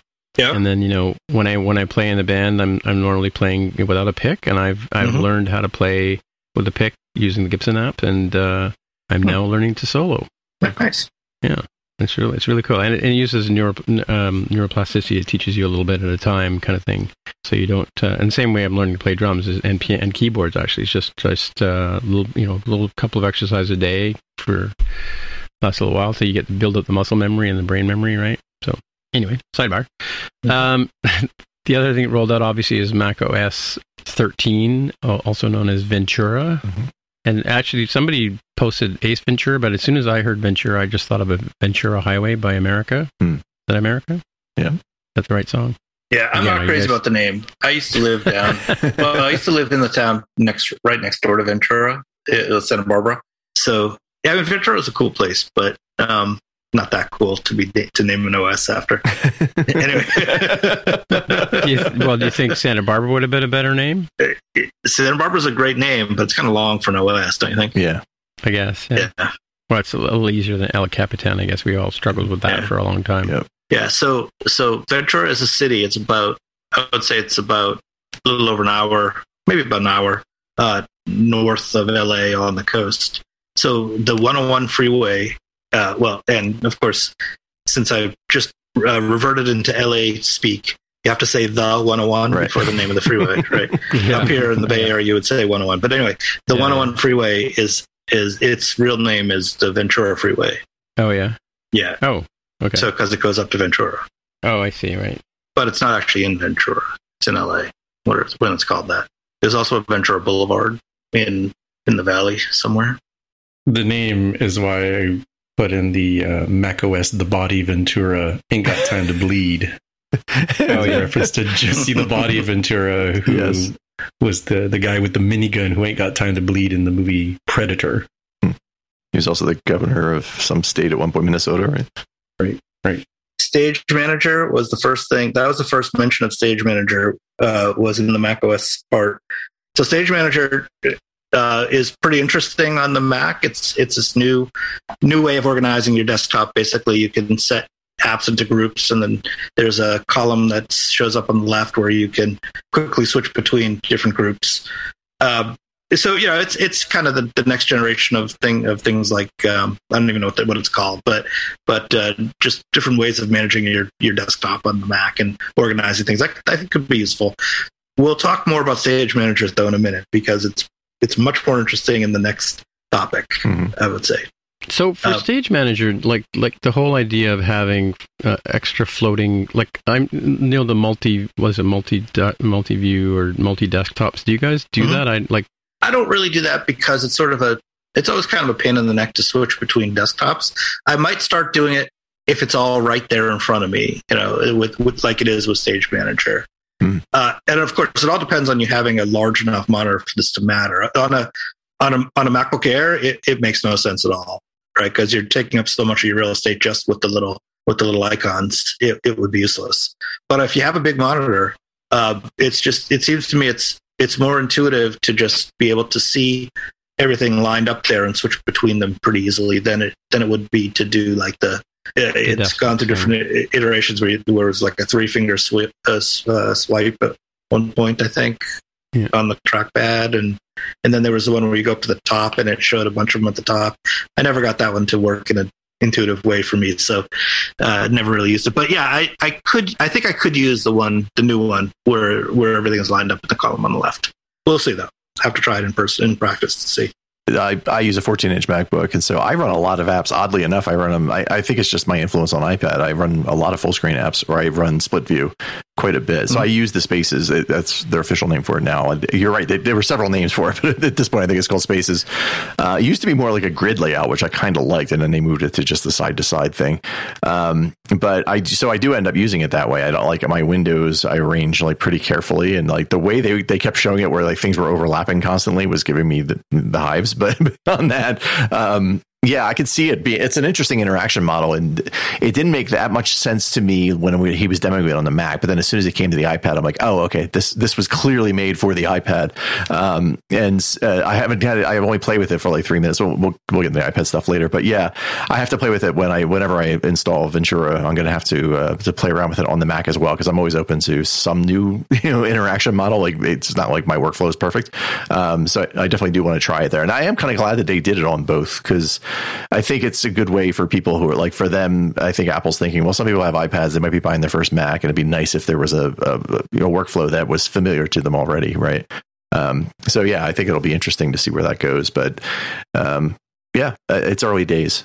So as a sneak peek, does that mean you've loaded up iOS 16 on your iPad? On my iPad, I did, yeah. Since it was a non-critical device, I decided to put it on there. And I got to play with Stage Manager, but for 10 minutes, literally. I've been so busy the last couple of days, obviously. But it was just a little weird at first. And I'm not I feel like I need to figure out how it works and how I'm going to use it. But it's cool that you can also still do full screen. You can still do split screen. and then pop into this Stage Manager view when you want to work a different way. So it's kind of neat. Mm-hmm. The other thing that I thought was really interesting in Mac OS, I'm jumping ahead a little bit because we're starting to take a lot of time here, was passkeys. And I guess passkeys were announced last year, but I somehow missed it or wasn't really paying attention to it. But they're fully supported now, and they look amazing. Basically, if anyone didn't catch this, it's a password replacement using two key encryption. Basically the same kind of encryption that is used throughout the internet and protects everything that we do on the web.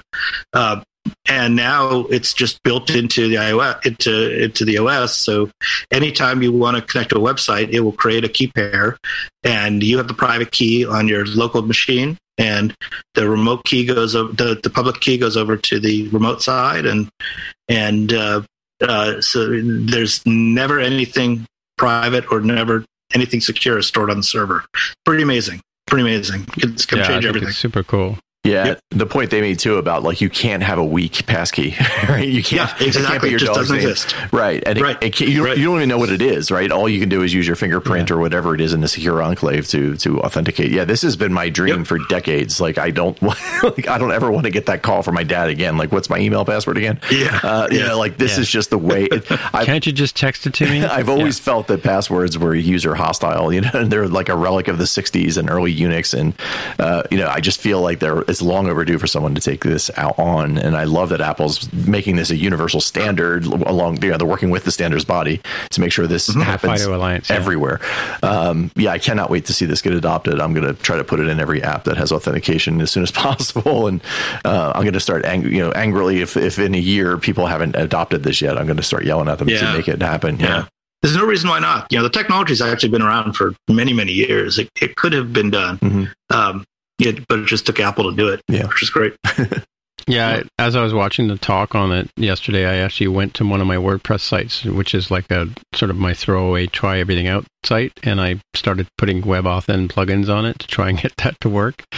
Of course, I think I'm missing a library in my server, but yeah, it's already out there. If you're running websites, I'm going to have to look into how to do some of the PHP authentication that I wrote myself, to figure out how to get it to work. Because I'm all in on this. I was looking at my 1Password account the other day. I have 2,500 separate passwords in 1Password. Yeah. So of course this is going to make 1Password obsolete, Tim. Hate to tell you.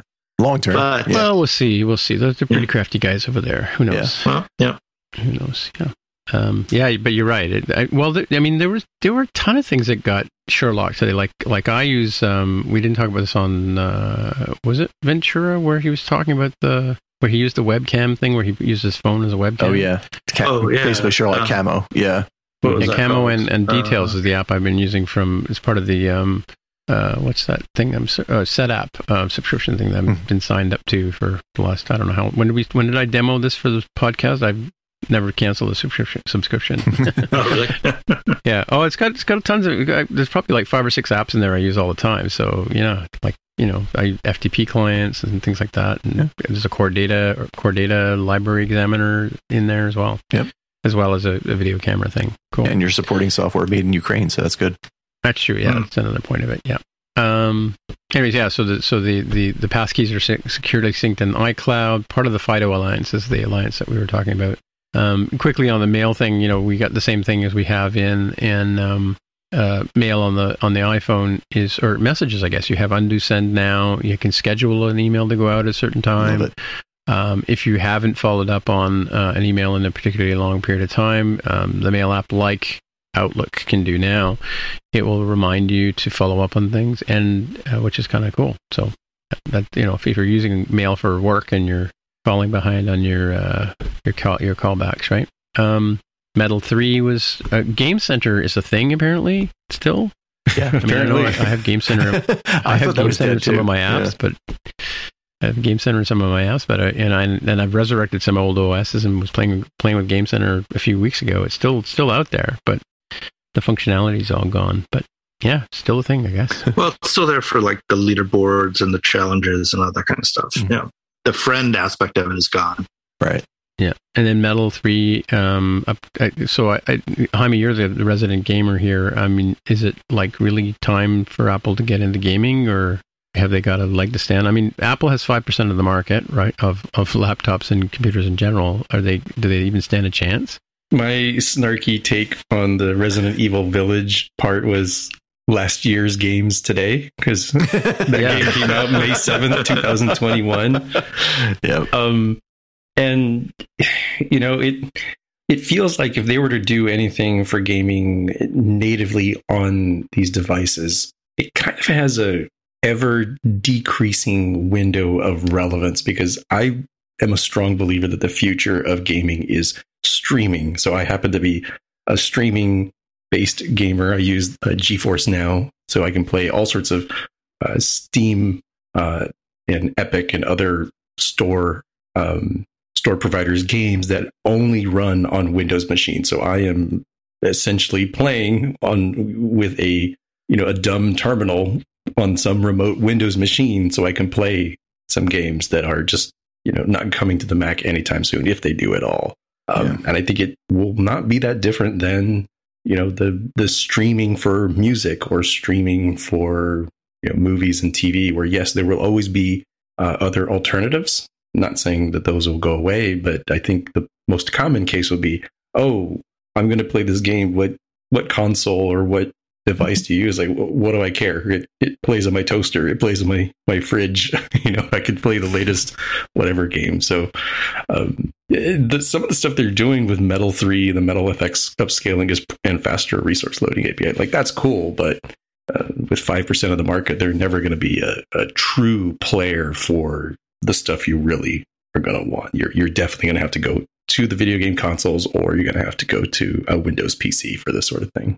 But Metal's not just for gaming. Metal's also for like AR and all that kind of stuff that's coming up down the pipe, right? And probably a lot of other sort of computational things. Everything's built on Metal, actually. All of UIKit and SwiftUI, it's all the rendering is built on top of Metal. Yeah. Right. So these are side benefits of having the framework available to us, right? Mm-hmm. Yeah. And coming back to the webcam thing, which I kind of jumped ahead a bit on myself, was it's interesting because I have a 3D printed clip that I put on my old display here, and it's custom fitted for my old LCD Cinema display. And I have my iPhone 7 or iPhone 10, which I use as my camera because it's a spare phone that I'd have no use for, right? But the interesting things that they did with this is sort of a continuity from handing off using your iPhone as a part of the continuity framework to be able to hand off and use your iPhone as a webcam. But is the idea of center stage where you can move around and the wide angle lens will follow you? I assume that has to do with the camera or the iPhone you're using, as well as portrait mode to blur your backgrounds automatically. You're not going to do that with an iPhone 7, I don't think, right? And Studio Light was kind of interesting, sort of having faking the sort of effects of having like a ring light, which I can tell you as a ring light user is kind of annoying to be staring into a bright light all the time when you're on video. But Desk View I thought was kind of cool. Like often, I'm taking apart old equipment or whatever. I'd love to be able to do videos and not have to have a second camera to just to focus on the desktop literally and see what's going on. And they're using some computation and the wide angle lens to sort of capture your keyboard and your trackpad and whatever you have in front of you. So Mark, you can finally have that recipe cooking channel that you wanted to have, right? Right. Yeah. Desk View looked like magic to me. I was like, how the heck is I get it's a wide angle, but how do they do that? But it also felt like a feature that was like an accident. Like basically they were trying to do the continuity camera and they accidentally turned on the wide angle cam and like looked down at their hands and were like, oh, wait a second, I got something here. But the thing I like about continuity camera is like, it's just Apple saying, look, we're trying to put nicer cameras in our phone, in our laptops and everything, and on our studio display that everyone hates. But at the end of the day, you're never going to have a better camera than what's in your pocket. The phone is always going to be 5 years ahead of every other camera. So just use that. And I love the idea of that clip on the top. I've often wanted to 3D print something myself to just clip to the top when I was using Camo. But I love that it's wireless, and I love that you don't even have to turn your phone on in order for it to work. Does you know what I mean? Like you can just point the back of the phone and you don't have to think about like, am I accidentally hitting buttons on the other side of my phone screen when I'm setting this up? it's pretty cool. It's what Apple does best, kind of feature. I think is going to be really useful. Yeah. I never thought about putting the my phone is hanging in front of my screen. I never thought about, because I've got the big black bezel on the top, right? But I never thought about hanging it on the back. And then, of course, I used a MagSafe clip to hold the iPhone 13, I assume, onto the back of the device. That was kind of cool. Yeah. And so, getting on to what Mark was alluding to, iPad OS, they're talking about having desktop class features in iPad OS, like things like toolbar menus. If you're building an app that's has an editor, like maybe a drawing app or something like that, you can have like a series of toolbars. And if you're using a document or browser type app, you can have different kind of toolbars for that in your app as well. And and I guess making things more desktop class. Somebody posted a picture onto. Speaking of Stage Manager, posted a picture on Twitter today of an iPad app with floating windows in it. Yeah, well, this is a huge update to multitasking, multi-windows on the iPad. As you guys know, I've been focusing on the iPad a lot in the past year or so. So this makes a really, really big deal. So as of iPad OS 15, we had that split window where you get a line down the middle and you have one window on the left, one window on the right. And you could have these things that kind of floated on top, but they were always a little bit awkward. They were never really that useful, I found. But now with iPad OS 16, we have true multi-windows. You can resize the windows. You can have windows overlapping on top of each other. It's really a desktop style windowing experience. So it's really, really changing everything. And it's going to change the way we use iPads completely, I think. So I'm pretty excited about this. And Stage Manager is the technology they use to manage all the windows on the iPad.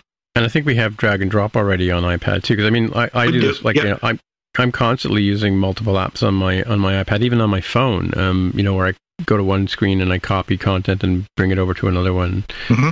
That kind of stuff. Yeah. So to be able to do this again, now I'm looking at this lame iPhone or iPad Pro 12 or 11 that I've got. It's too small now for this kind of feature. But right. Well, no, but it is cool. Stage Manager does totally require an M1, and part of the reason behind that is that it has to do with the virtual memory swap more than anything else, really.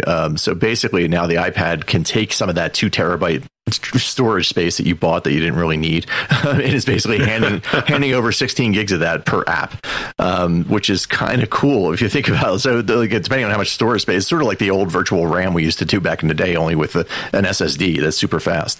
And it's pretty cool in that. Yeah, I mean, like I said, I only got the chance to play with it for a few minutes, but I had my mail app there, and I created a new email. I replied to somebody's email, and rather than it popping into a split view on the side or popping up a modal, it actually just threw another window up, and I was like, oh, it felt like mail on my Mac. It was kind of cool that way. So yeah, that paradigm, and then you combine that with the true external monitor support, where you could theoretically plug this into a 6K monitor and have multiple apps running at once. I do think that this is going to be a big deal for pro users who really want to push their iPads further. And they did it in a way where you have to turn it on. So like the average, like my dad playing with this, his iPad is not going to accidentally bump into this. You know what I mean? Do you think that's just for the beta? And will it be the default when the final version comes out? That's a good question. I mean, they put it into Control Center. So it's basically just a button on Control Center. But I don't know whether they will make it. Yeah, because that was my first thought. I dragged up from the bottom of the screen thinking I could just kind of get it to work. And it was just not. I said, how the heck do you invoke this? And then I had to read on Twitter that someone said, oh, you have to turn it on. They could make it the default eventually. But I do. And it's, especially now, since they're limiting it to M1, you could be pretty sure that anyone with that iPad is not a casual, like someone who just wants to watch Netflix. So yeah, I don't know what they'll do with it long term, but yeah, it's extremely interesting what they're doing with the iPad in general. And I do like these I like how they keep calling it desktop class, not Mac apps, but basically like customizable toolbars and all these things that we've had in more powerful apps, like document based tools, things like find and replace throughout the whole system that apps can implement very easily. Menus now, like the textual menu, you can actually put like, the menu, you select some text and you can copy paste whatever. Like you can make one of those menus on any object. It could be an image. It could be any kind of button. It's pretty neat, the advancements they did here. Clearly, they don't want to turn the iPad into a Mac, but they get it. They get that people want to do more with their iPads. Lots of cool. I mean, the memory swap for me is huge. Like being an old Unix nerd is knowing that, because in spite of the fact that you buy like a 256 or 1 terabyte storage on the iPad, it's always irked me that you couldn't really use that space. So now they're allowing you to do that, to build better, bigger things. I think up to 16 gigabytes of memory, they said, which is still, well, I mean, it's Mac level memory management, right? In terms of being able to take advantage of that amount of memory, right? You could do some fun music stuff with 16 gigs per app. Yeah, true. Yeah, do you think we'll get to like a Logic or a Final Cut on iPad with this kind of horsepower? I could see it happening, and we're getting closer, that's for sure. To me, RAM was always the limiting factor for those types of apps, and this seems to solve the problem, but I don't know. We'll see.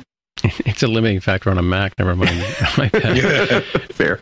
Yeah, I'm thinking more like a main stage app even would be really cool, but then you start loading virtual instruments into that thing, and the RAM just explodes immediately. I think we tough other than things like reference color, reference mode, accurate colors, those kind of things coming to those are more desktop publishing kind of things like Photoshop-y video editing kind of tools and capabilities. Plus the like we mentioned, undo and redo and updating files, like to be able to add file extensions to edit the file extension on a file, which is something that we can't do currently on sort of the closed wall of an iPad, right? Or iOS, I guess it is. iPad OS. Yeah. I'm curious if Files has got, I didn't get a chance to play with that last night, but I'm curious how many improvements they've made there. Hopefully a lot, because Files is probably the weakest part of the iPad right now. Yeah, but again, like I'm constantly sticking things in the Files app. I have been for a while, and of course, nicely that syncs to the iCloud drive on the Mac as well through iCloud, right? So I can pick up things. I can put things in from my Mac or from the iPad and access them all around the world, all around my devices. Anything else we want to say about iPad before we move on to the State of the Union? Let's move on. We're getting late on time here. Sure. Okay. Whip through this thing. I think one of the cool things is Xcode Cloud. I guess so. I wonder if Xcode Cloud is free for developers until the end of 2023, I believe, right? And that's in a small use. I think it's like 25 hours per month. Yeah. It's 25 hours per month is free, but then they're gonna introduce other tiers that you can opt into, I think, sooner than 2023 if you want to. So that's interesting, and I think we're not really 100% sure, but we kind of suspect it's sort of a buddy build kind of metamorphosis into a tool. I don't know if has anybody here used Xcode Cloud yet, or no. I think it's on the back burner for us, but just in terms of some functionality. But yeah, it'd be interesting to maybe take it out for a drive and see how it works, right? Mm-hmm. So here's a question I have for you. How do you say this next word that I've got on the notes? My entire life, I've been saying regex. Yeah. And you've been wrong. It's regex. Yeah. Well, I also say GIF. I also say GIF. So. And you say, you've been right. So the inventor of the GIF. Yeah, it's regular expression, right? So it should be regex. Yeah, it should be. Yeah. Yeah. Anyway, I guess the guy who taught me about regex was wrong. Yeah, must be.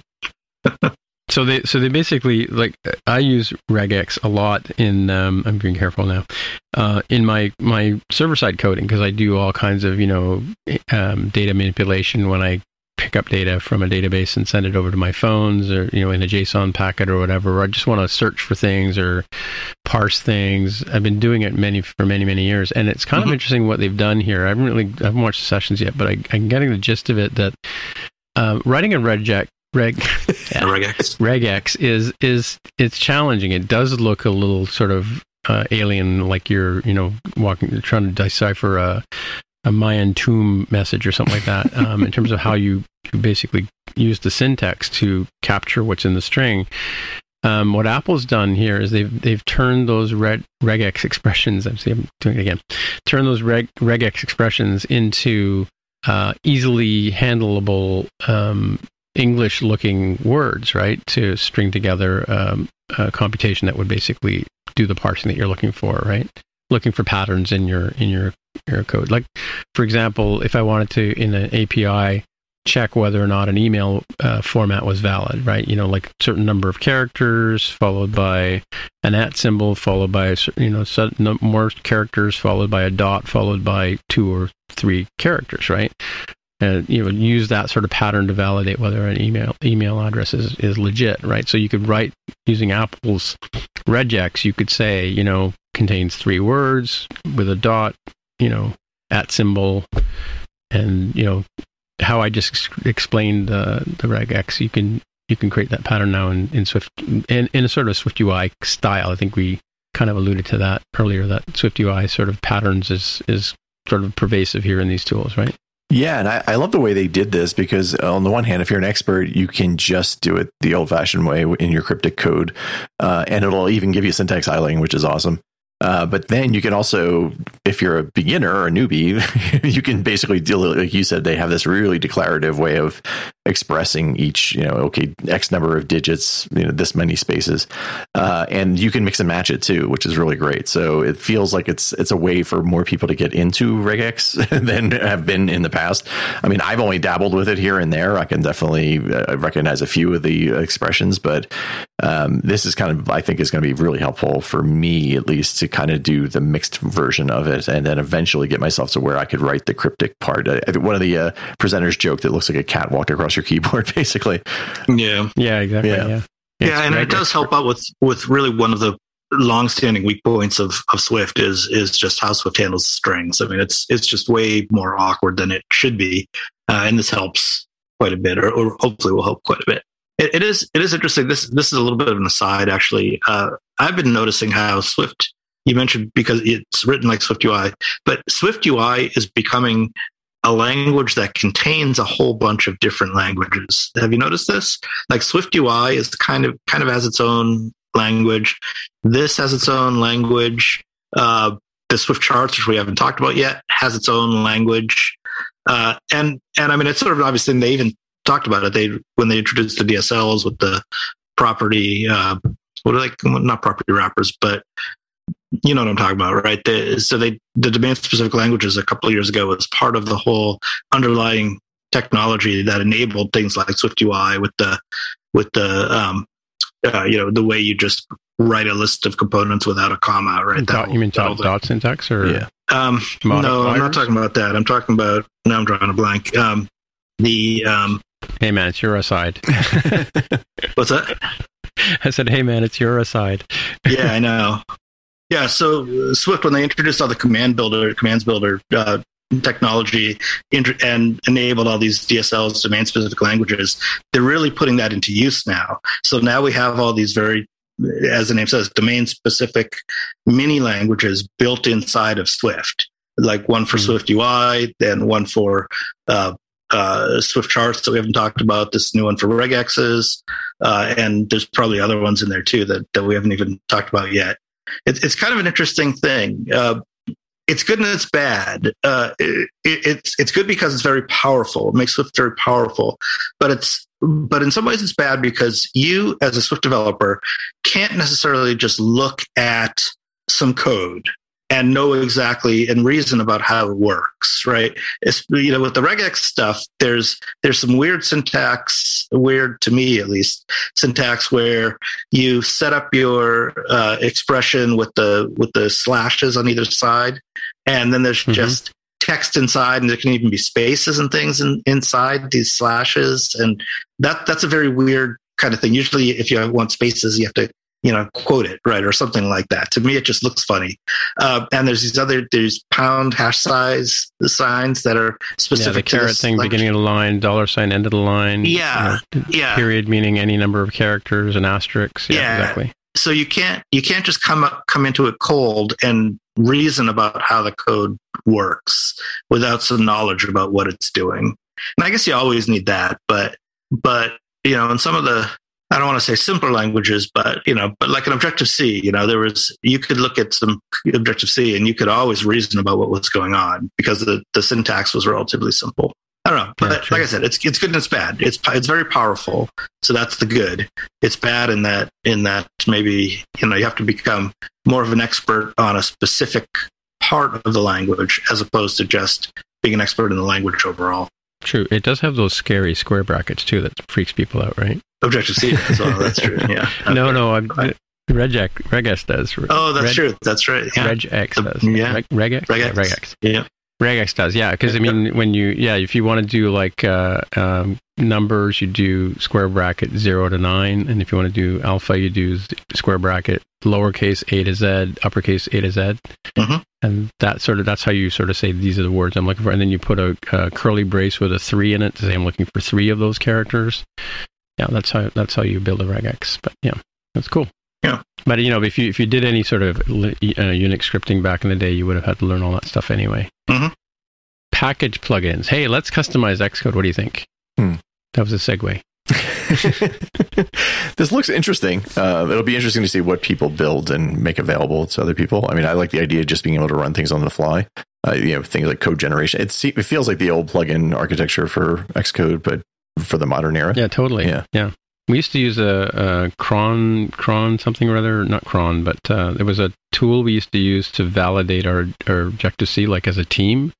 If you sent a PR and you had to run this extension on your code to clean up all the, bad formatting that you would put in your code. A linter? Yeah, it was a linter, yeah. I forget what it's called, but began with a C. And then same thing with SwiftLint, like we were all using now, right, on our servers.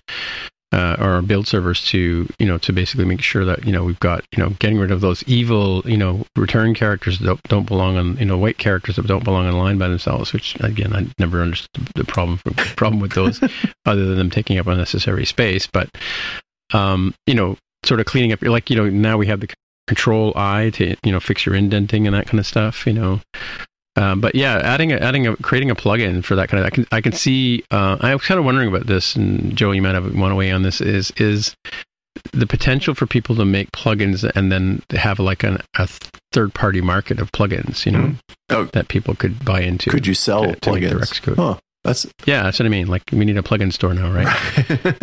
not on Apple's watch. Yeah, it'll be interesting. Yeah, that's interesting. I guess you could sell it technically. I mean, the trick would be, how do you prevent other people from just copying it and giving it to other people? Oh, it's back to the shareware idea. But I mean, tip jar kind of stuff, GitHub. I'm skeptical about anyone's ability to actually make a real business out of it. But I was just saying, like, as a hobby sort of thing, obvious thing, sure. Yeah, I'm sure a lot of people will do it as an open source thing, and just for the the heck of it and the challenge, and to be nice to the community. There'll be lots of these. I'm putting money on it right now. Paul Hudson's going to have some packages by the end of the week. Right. That will automatically write your entire app in Swift UI for you. Exactly. Yeah. Yeah, I mean, I even like the prospect of just being able to run SwiftLint like randomly, rather than on every build. I could take it out of my build phase, right, and then just do it at the end of the day every day, right? Instead of having it like eat up cycles every time I do a build. Yeah. Yeah, well, I mean, yeah, I think the idea of packaging that, we're just scratching the surface on what they talked about. I mean, there's 2 sessions coming up in the next couple of days. I'm probably going to watch them both, but yeah, just because I'm interested in sort of automating redundant tasks, right?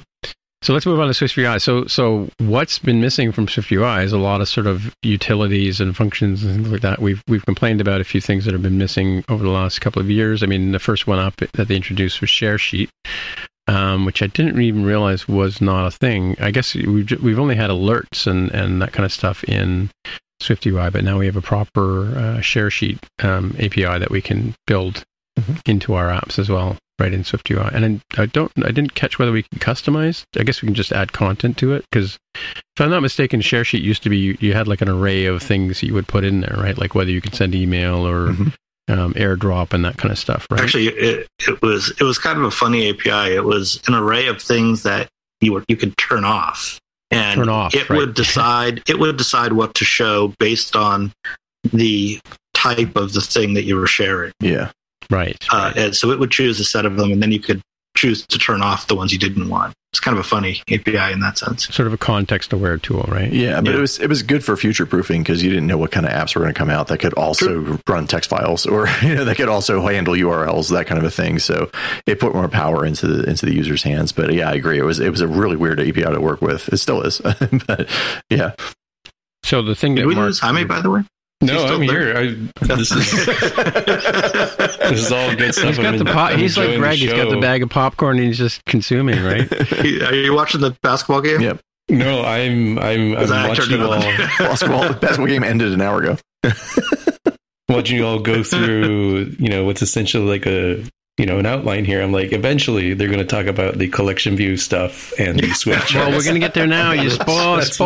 That's right. I'm saving that. But Tim can always change it in post, so it's fine. It's fine. Yeah, that's true. That's true. Yeah. Well, since you spoiled it for everybody, we'll talk about it now. Jeez. So yeah, Mark remarked on the we were watching the keynote on the Slack that, hey, was that collection view I just saw? And I replied to him, but I went back and watched this part of the talk again.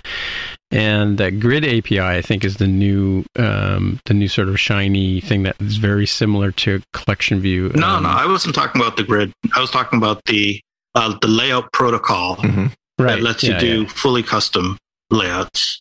But I think it's called because it's like a layout API, but the Grid part of it was part of that. Like we had Grid last year, right? And then they've added in the abilities to create like collection view like things, even though it's not collection view controller, blah blah blah. But as well, they've also brought in this thing called collection view cell, which you can then create what goes into each individual division. And using the layout, laying things out, you can have, and they even called one of them a flow layout, which is why I kind of went, hey, that sounds a lot like collection view to me, right? Because Mark, you and I both got into collection view right from the get-go, and it was really painful at first, if you remember, right? Yeah. It was pretty kludgy at the first phase of it, yeah. But when he mentioned flow layout, it was just in passing as sort of a reference, as a vertically scrolling or horizontally scrolling kind of grid style thing. So the difference between that has existed already in Swift UI. That existed last year. Grid layout is a little different. It doesn't do the scrolling and the cell reuse kind of stuff. It's meant for a case where it's a fixed size cell fixed size grid that beforehand that you can lay out. Like the Photos app when you're looking at all your thumbnails? No, not like that, because that's like a collection view. This would be if you knew beforehand, you know the layout, the number of cells that you want, and you know exactly what they need to be, but they have some kind of some layout that you need to custom define, like some cells are bigger than others or whatever, or some spacing is different or whatever. Then you would use the grid layout. So a grid layout is not a reusable cell type of thing. That's the difference, and that's where all those resizable cells that come in do it, auto resizing things that they talked about in. I guess that was in one of the breakout sessions. Yeah, I went to one today where they were talking about the fact how it was building customizing layouts in Swift UI. That one. I believe that one's yeah. And they were talking about how and they talked about the demystifying talk that we talked about last year. That was one of the one of the videos they've sent you off to go and watch again, because how the object gets its knows its size from the content view that contains it, and then what it has below it and all that kind of stuff. So and some of the like a horizontal grid can grow horizontally but not vertically, and vice versa, right? Sort of idea. Oh right, yeah. He was talking about why you can't have auto resizing in this sort of streaming kind of approach, because you don't necessarily know how big these cells that are off screen are going to be unless you pre-calculate them. So you do in the direction perpendicular to your scrolling, so you can do it that way, but in the opposite direction you don't know. In the direction of scrolling you don't know. He was going into some detail on that, and that's why you can't easily. So you don't. So basically, say you start in the middle of your set of items. You don't know exactly where to place them, or well, you might know how wide they are, but you don't know exactly where to place them on the screen because you don't know how far the distance all the way up to one end of the collection is. Right, so you don't know exactly where the offset from the edge of the screen is in the direction of scrolling, unless you've calculated the sizes of all of them all the way up. And this is how we have to do it in the old days, right? Now I forget the rest of the context of why he was talking about that, though. Let's get back to what you were. I think you were talking. Just went on documentation here. Layout elements is the heading you were looking for. Is that where you got the carousel and grid and row and section and stack and layout elements? So there's a new layout protocol that lets you arbitrarily set the positions of your views, just like in a general UI collection view layout, not a flow layout, UI collection view layout. Yeah, I found it here. Basic VStack and layout protocol. It's animatable. What is that? Animatable. Yeah. Yep. So yeah, using a view builder, blah blah blah. I'll have a link in the show notes for this particular page I found. Cool. All right. And then, so do we have anything to say about collection view cell that they talked about here? Is that what I think it is? Like that's the actual building block? No, the thing they talked about with collection view cells is that you can actually you can take a UI collection view cell and you give it a configuration of Swift UI type cell, and then you just write Swift UI for the cell itself. Like you don't have to make it. You don't have to put it in some sort of host view to make a collection view cell that's just all Swift UI. So it's a nice way if you can't go full on Swift UI yet, you have a UI kit view controller with a collection view in it. You can at least do your cells in Swift UI, which is a big step. And honestly, that's where Swift UI really shines, is those little small, containers that need to be laid out ever so slightly. Doing that stuff in auto layout has always been a massive pain in the butt. So I'm looking forward to being able to do this, where you can just take the collection view cells as like a starting point for throwing Swift UI views all over your app. Yeah, and it uses that content configuration stuff that they introduced a couple of years back with the list configurations inside collection views. They introduced a new concept of cell configurations where you just create basically a lightweight struct entity describing what the cell is supposed to do. You set it as the content configuration of your cell, and then the system lays it out for you. So you don't have to lay out. So now there's a new type of content configuration that can take a UI hosting view configuration, and then you can there's just a closure that you write where you put in your Swift UI code. It's actually pretty cool.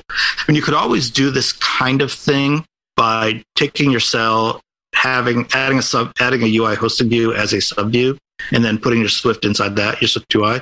But it was never clear that was going to be performant or whether that would scale correctly, because it was just very ad hoc and hacky. But with this, it's Apple's endorsing it. Apple's saying yes, you can do this. This works. So this is a really good step forward for people who, as Joe said, you can't make the full leap into Swift UI, and you've got all these collection views hanging around, and you need to fill them with something. You can fill them with Swift UI now. Pretty cool. Yeah, and then you want to talk about Swift charts, Mark? Sure. Yeah. So this is something that's kind of interesting, especially because the company I work for is very big on charts. Right. There's a whole new framework called Swift Charts that it looks to me like it came from some of the same roots as CareKit. I don't know if anyone ever played with that. It was that was a charting library used, open source charting library supported by Apple, built by Apple, used mainly for health researchers and things like that. Right. It never got a lot of press, but some of it looks kind of similar, but it's way, way better. Mm-hmm. And they definitely put a whole bunch of work into it, and it's all Swift UI now, whereas the other one was UIKit. But basically, yeah, it's a charting library. There's a whole language that like I was talking about earlier, domain specific language. So it looks very much like a Swift UI kind of view. I mean, it is a Swift UI view, really. So, but inside there's all sorts of, there's ways to set up your X and Y axes and what the data is, and and how to format it. There's a lot of cool, interesting stuff. There's a whole bunch of talks on this. I've only attended the first couple of, or watched the first couple of them, but there's a whole bunch of things going on here. This is something that it's interesting because it doesn't seem like it's something that everyone would use, but they're spending a lot of time on it here at this WWDC. Well, they do that a lot. I mean, every like I was going to say, like they usually find something that you kind of have to go and sit through. Yeah, you know. Yeah, but I think the health team alone is going to use the ever-living heck out of this because those charts are all over the health app. And I, for one, I mean, this is the kind of thing that gets me super excited because it's like it's taking like Swift UI when it first came out. It's like, okay, well, this was a watch OS kind of layout engine that they're now saying we can do everything Apple does via Swift UI, right? And then at first you're kind of incredulous, like, yeah, that's not going to happen. Like this is like they're really banking on this, but then this is sort of you're starting to see the benefits of all this evolution of Swift and Swift UI together. Like you said, the domain specific language, all that stuff comes together. And I too watched these talks, and just the first couple of like you can write 4 or 5 lines that have an entire chart and that's animated, that has a legend automatically added to it. It's got all of the accessibility stuff built into it. The one thing they demoed was awesome. It was a bar chart, and not for accessibility. Not only did it read like donuts, cakes, whatever, and then like it would take 50, and then it would read each line to you. But then they have one where it would literally just play a tone, and so you can get an idea of the lengths of the lines based on the pitch of the tones that it would play, like things like that. It was so neat, and you get all of that for free. To me, it's this is one of those where the heck was this when I made my caffeine tracker app, because like I really could have built my charts in like a day with this. It's pretty amazing. Super excited. I used to use Google. Google had a chart thing for web development. I used to use that for a similar purpose, and I think the same sort of idea. You basically you put in the whether you wanted a bar chart or a pie chart or whatever, and it would kind of automatically do it and color it for you. And oh yeah, there's lots of charting libraries out there. This one's just interesting because it's Swift UI and it's got Apple in it. It's native and it's got the Apple in it. It's easier than any other chart plugin that I've seen. SDK. Yeah. Yep. No, definitely. Yeah, 100%. And you mentioned pie chart. And that's kind of funny. That is the one odd omission. There is no pie chart in Swift charts yet. I imagine they will add one, but I didn't see one. Table flip. Yeah. Right. We need Swift table flip. View that fit is part of what I was talking about with the talk we were just talking about, the composable layouts, using view that fits to sort of help things. Because one interesting thing you talked about in that layout talk was about not using Geometry Reader to try and hack your layouts kind of thing, right? Because Geometry Reader talks about the thing it contains and doesn't really communicate to the container. Right. Other way around, right? It reads from the container. Yeah. But the thing about it is that View that Fits is a new sort of wrapper you can use to have it automatically scale things, whether you're in landscape or portrait or going from iPhone to iOS. Well, it's a little more than that. You can actually specify different views, and it will choose which one fits your area best. Like there's an example that in the same session that we were talking about earlier, where there's a case where he starts with a horizontal layout of some buttons, but then when things get very small, there's not enough room to fit all the buttons laid out horizontally. So he wants to switch to a vertical layout of the same buttons. So he uses this view that fits function, where he just makes a list of possible views that can be used, and he puts the horizontal list in there and then the vertical list, and whichever one fits the space in the order that they're in the list, that's the one it chooses. So this is kind of an interesting and sort of weird thing. It's like you're not just giving, here's the view, resize this view to fit the area. It's no, here's a list of views, and system, you choose the one that fits. It's kind of an interesting thing. This is something kind of new. Yeah, I like that because it gave you an easy path to considering how how you fit this in, and it sort of works. So like view that fits either this vertical stack or this horizontal stack. You decide for me, kind of lets you move on with your life instead of having to really spend a lot of time on that. When you really just wanted to back to what SwiftUI tries to do, like declaratively say, well, you decide here. And I don't know if it, because I haven't seen the sessions that cover this topic, I don't know if it takes into account like dynamic type and stuff, but I really hope it does. It's like, hey, it does. Yeah, it does. It does. I'm sure it does. Perfect. Yeah. See, so it's even better. It's like, well, normally this should be this way, but if they cranked up the dynamic type for their settings, then use this other one. And I just don't even have to know nor care how they got to that point. Yeah, you don't have to care why it doesn't fit. Like the system figures it out. Yeah. So it is interesting. Yeah. I mean, so obviously it's going to be a little bit more work up front because you're going to have to define multiple views, but you don't have to deal with all that futzing around when you get this, corner case that doesn't work and you have to tweak it and add some, checks and conditions and things like that. Yeah. So overall, probably it's a pretty good step forward, I think. And it's just in time for iPads to have Windows, like with various sizes. Yeah. I'm sure that was part of the thinking there. Right. And then on the navigation stack is a new paradigm, whereas we had navigation view and then navigation title, and then you would have navigation destination depending on where you were going to go when you clicked on an item. This navigation stack kind of replaces that whole thing as well, right? Yeah, and it fixes one of the longest problems with SwiftUI, which is that you couldn't just pop back to the root view of a navigation stack. Now you can, so that's nice. Yeah, in fact, like in one of the apps I work on, we have a whole giant class just of navigation stack for routing around the app. Yeah. Right. Cool. And we talked about passkeys already. On the AR side, they've got this new, using the LiDAR camera scan kit and room model, which are new ways of sort of modeling a room. Like as you scan it, it can build a 3D model of the furniture and the features inside your room. That's available on the new iPad, or with iPad OS. Mm-hmm. We talked about MapKit with 3D elevations, which is kind of cool. I think that's the one where they showed the Coit Tower, actually. Yeah. The kind of new and interesting thing about MapKit for devs, there were two things. One is that there's now a set of server-side map APIs, so you can do things like geolocation, reverse geolocation from your server rather than from the app, which was always something that someone like Google Maps had, but Apple Maps never had. And the other thing is that some of the things like, I'm going to call it Street View, even though it's technically not called Street View, that's now available for devs to use inside your apps. It used to just be available in the Apple. They've called look around. What they call look around. Yeah. Yep. Yeah, you can almost see yourself building an app around that, or especially like a travel app or something, to be able to just take advantage of Apple's photography in that. Mm-hmm. Yeah.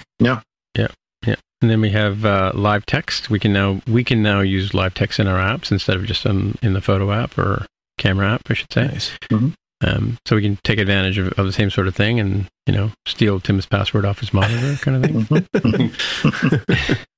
Data scanner API. This is for reading barcodes and QR codes and that kind of stuff, right? I'm not sure if we had to have third-party libraries for that before, I guess, right? Well, it's not that we so it was enabled in the camera, but did we as devs have access to that? I don't know. Maybe we never did. I'm not even sure. I don't know. You can't. I'm pretty sure I've seen apps that could read barcodes and stuff like that, like for inventories and things like that, right? Oh, sure. But did it use an Apple API or did it use a third-party API? Yeah, I don't know. And then, so overall, we'll wrap up with the whole sort of WWDC thing for today is, they had 175 sessions and plus labs and lounges. I don't know if you get, or digital lounges again this year, where I went to a watch party today with that consumable layout thing today. I didn't really participate in the lounge, but you can go back and ask questions, and I think people have been posting shots from to Twitter about the really cool things that they've seen in the talks. I've caught a couple of them earlier today, but we don't have time to go through them. Actually, one of the things I saw on Twitter today, which was kind of really interesting, and it was in one of the talks that I have to go back and watch, and the explanation of a sum, the sum keyword, in terms of how if you have a thing that is where you have a where case and that's of a particular type, then that's how the sum word kind of replaces that. I don't know if you guys have looked into that at all, but sum is sort of a word that doesn't quite I don't quite grok it yet, is what I'm trying to say, right? And this talk kind of explained how that works. I'll find that tweet, and I'll put it in the show notes. And then quickly, I just got a link here for the show notes. The difference between M2 MacBook Air and MacBook Pros, in case you're curious about them. I covered off some of the points earlier when we were talking about it. And then in terms of getting absolutely no sleep because he's insane, Paul Hudson has already got an entire talk on what's new in Swift UI for iOS 16. And it's like multiple, I don't know, what does he ever sleep, this guy? I don't know if you guys have had a look at it, but it's quite extensive. He's got a video already, and he's broken it down into bite-sized pieces in terms of all the different things that you can look at. A lot of what we talked about already. But yeah, just I'm sure he's going to keep going at this stuff all weekend, or all week, I should say.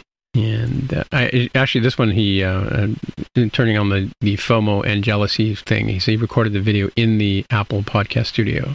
So that was kind of cool. All right. We did that once. Well, not a video, but we recorded. Yeah, but and it wasn't quite that easy to get into, by the way. yeah. That was the last in-person WWDC, though, right? That was, yeah. We were one of the last people in the podcast studio. Yeah. Not by design, but by just how that worked out. So picks, you guys have any picks? Oh, yes, we have picks. Okay, so I'm just going to go real quick. I've got one here. I forgot why I put this here, but I think Paul Hudson yes, it's under Paul Hudson's banner here. WWDC community, bunch of links and meetups around WWDC, but a lot of tools are going to be coming here for people interested in this kind of stuff. I've got to go back to too many tweets this week. I've got to tell you, I'm getting overwhelmed. Oh yeah, it was a bunch of resources that the WWDC community was putting together, and I had said to them, why don't you put this into a GitHub page rather than a thread of, I don't know about you guys, but like when somebody puts up a Twitter thread with 50 tweets in it, I get tired after about the first 10. And I don't think Mark would ever go in and read them, but so I suggested they do a GitHub page, and apparently they're connected to Paul Hudson. So under the Two Straws identity on GitHub, they will have a bunch of links from WWDC related to the stuff that they're talking about. So that's my first pick, and then over to Jaime for the next pick. Yeah, earlier we mentioned iOS Dev UK and Code Mobile UK. Well, guess what? iOS Dev UK is returning in person September of this year, of 2022. And Code Mobile UK is returning at some indeterminate time in 2023. But it's nice to see those coming back to life as in-person events. Well, speaking of in-person events, I believe that 360 iDev, our podcast favorite conference, is in person this year too. Joe, are you going to be going to in person to Denver? Oh yeah, I'll be there. It's from August 28th to the 31st this year at the Grand Hyatt, same place it's been for many years now going. I'm going to be flying back from Berlin, and getting there right on Saturday night late, but I'll probably just go straight to Denver instead of coming back up here first to Boulder. So yeah, it'll be fun. Yeah, I bought my virtual ticket earlier. I don't know if Jaime bought one this year as well, but I attended that online last year. It was still a lot of fun, but one of my favorite conferences after WWDC. Although I guess, I have more fun at 360 iDev. All right. And Joe, over to you for your pick. Is that in person this year? Were you saying that? Well, it's both. It's online and in person. Yeah, okay. It'll be a hybrid like last year.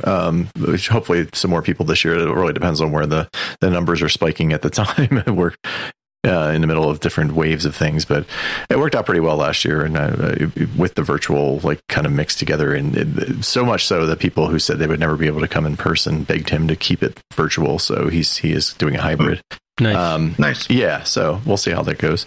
How many people did go last year? That's a good question. You'd have to ask him, but it was definitely a lot fewer than usual. I mean, in his heyday, that conference was up to 400 some odd people. But I'd say it was closer to 100 this time around. But yeah, I mean, his numbers have always shifted from year to year. But it's one of those staples in the, it's kind of how I mark time. There's WWDC, and then there's iDev, and then, there's certain events that happen throughout the year that are just part of the cycle of the community events. So I'm glad to see he's still kicking it. My pick was just the Swift Charts thing I was so excited about. So I want to recommend to people that they do go at least watch the first talk, which is like, I think it's called Hello Swift Charts or whatever.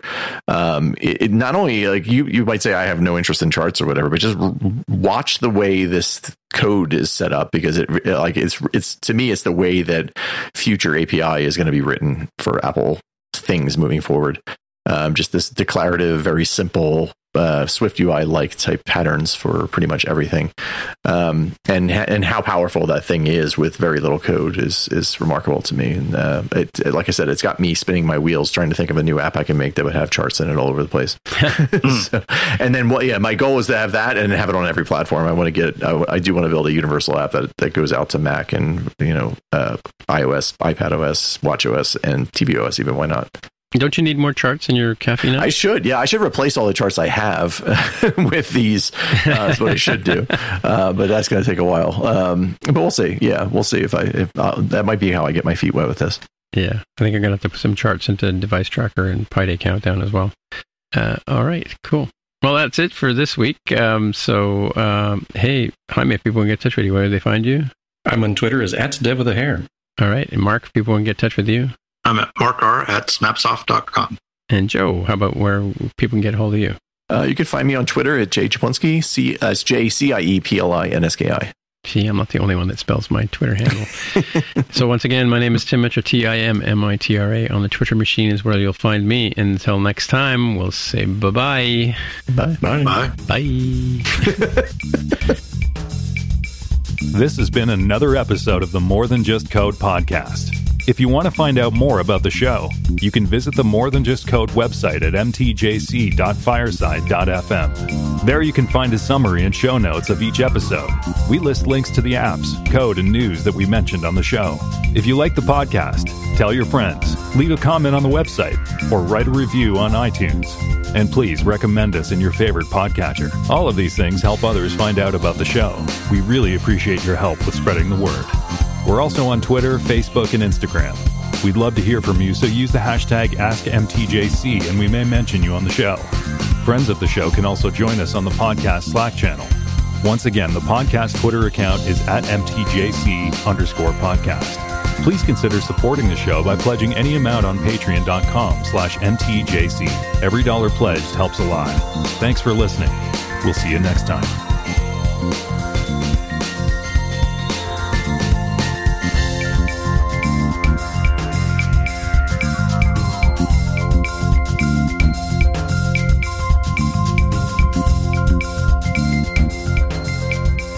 And now we're in the after show, Joe. Just Another 3 hours? Yeah. Yeah. Well, I do want to take an opportunity. I should have done this in the beginning of the show, and so I'm curious. So, release notes. I think you guys are retired from release notes? Yeah. At the current moment, we are not producing new episodes. As of what was it, like 3 or 4 months ago, we stopped. I don't know when it was. Somewhere in the beginning of this year. I think we hit a nice round 500 and stopped.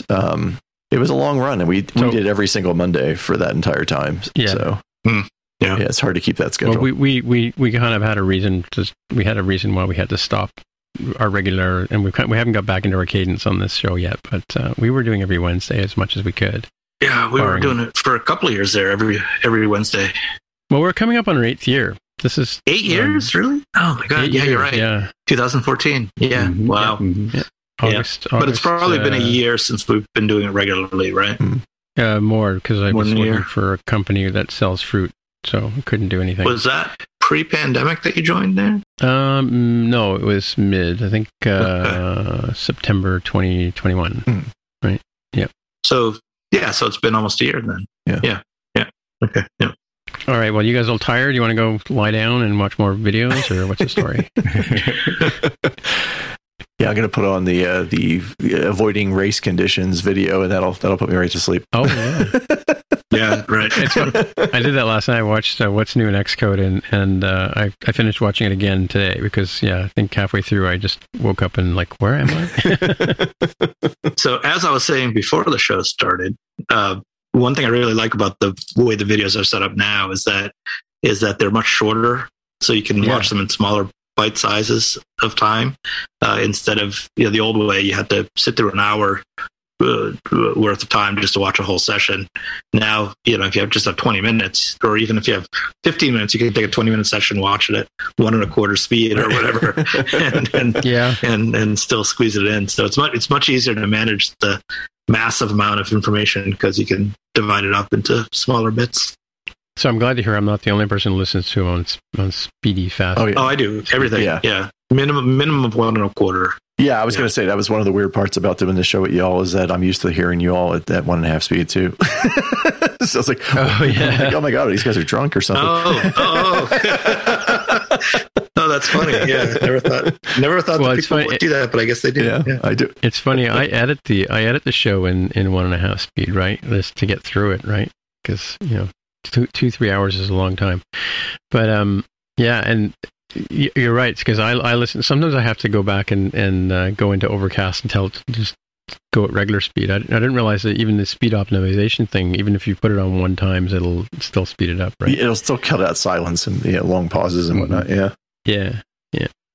So we work hard. Some of our listeners don't like it when I cut all the pauses out, so I had to leave them back in. Yeah, it feels more natural. Yeah, I don't like when audio things are like chopped a little too much where it doesn't sound real. You know what I mean? So I've always kind of tried to balance, like leave a few of those ums in there, leave a few of these, correct, like, because you want it to sound like a real conversation to a certain extent, but it's tough. It's always a tough call editing these shows. That was a big part of it for me with release notes. I mean, recording, okay, that we kept the show to around half hour, so it wasn't too bad recording. But then I would spend a good, like Tim, several hours, like just trying to get everything like cut and perfectly polished. So it's definitely a big commitment. It's a lot of time. Well, there's a fine line between my work and perfect. There's a point where I kind of go, you know what?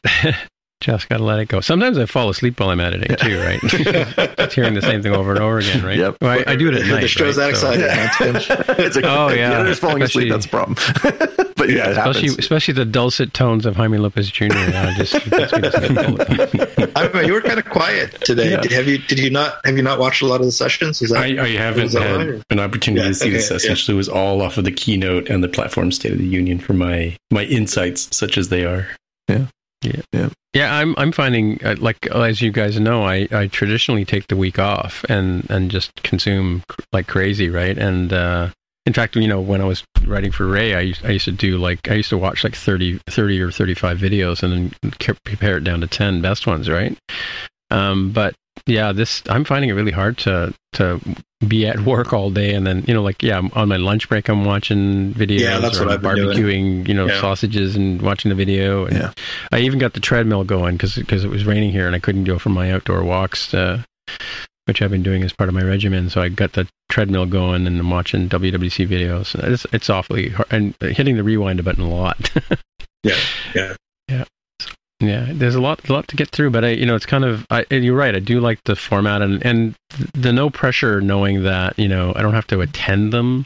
I can just, because I used to go to, I'd go to one talk and especially in person. And if I didn't like it, I would change rooms. Right. And even when I'm watching at home, I would start watching when they were broadcast live, that is, I would watch and then flip to another one. And you miss 10 minutes of a talk and you could miss some really good points. Right. Whereas this way you can just sort of take it in bite-sized pieces. Yeah. And I like the fact that, when they call out the other sessions, I can, if I'm watching on my iPad or Apple TV, on my phone, I can go into the app, developer app, and I can bookmark the next session I want to watch. Mm-hmm. I really like the fact that I think you were saying, Mark, that the bookmarks have the check marks beside them. Right? Now you have a check mark. But at least I've seen it on the desktop, and now it started happening on my iPad, but I haven't seen it on the phone yet. Does it? Yeah, no, I saw it today on the phone actually when I was looking. Yeah. Oh, it is? Oh, okay. Yeah, there's little check marks there.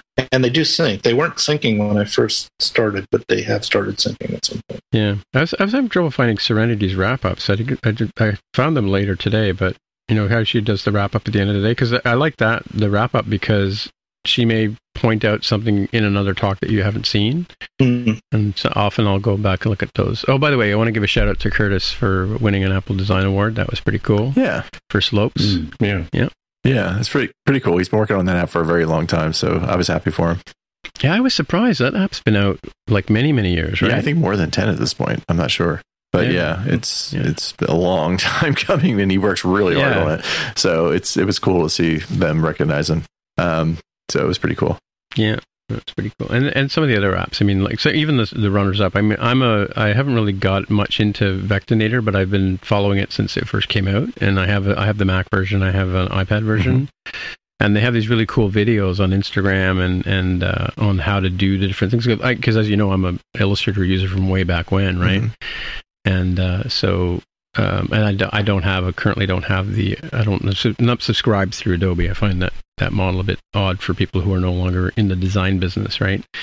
I still pay for Photoshop, but so I've been looking for alternatives. I've been looking at the Affinity stuff, and I've been looking at things like Vectinator and Procreate. Procreate won an award too, I think, right? Yeah, they were I think one of the first apps to win 2 different awards in 2 different years in 2 different categories. Really? Yeah, because this time they won for inclusivity.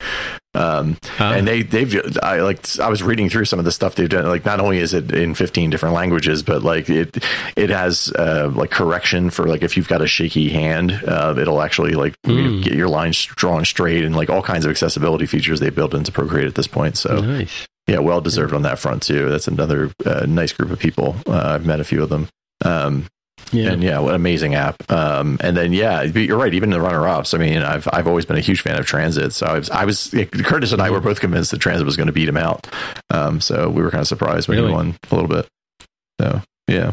Yeah, I did look at the categories that he was in. I kind of wondered that too. I'm really glad he won, because he's probably the best photobomber I know. I just like to see Apple like focus on any kind of indie app is great. You know what I mean? Like any solo projects is cool to see them right up next to bigger companies. So that's pretty cool. And the camera guy, I've seen his app, but I've never actually used it. Oh, Halide, that's another really good app. Halide, yeah, have to check that one out now. Do they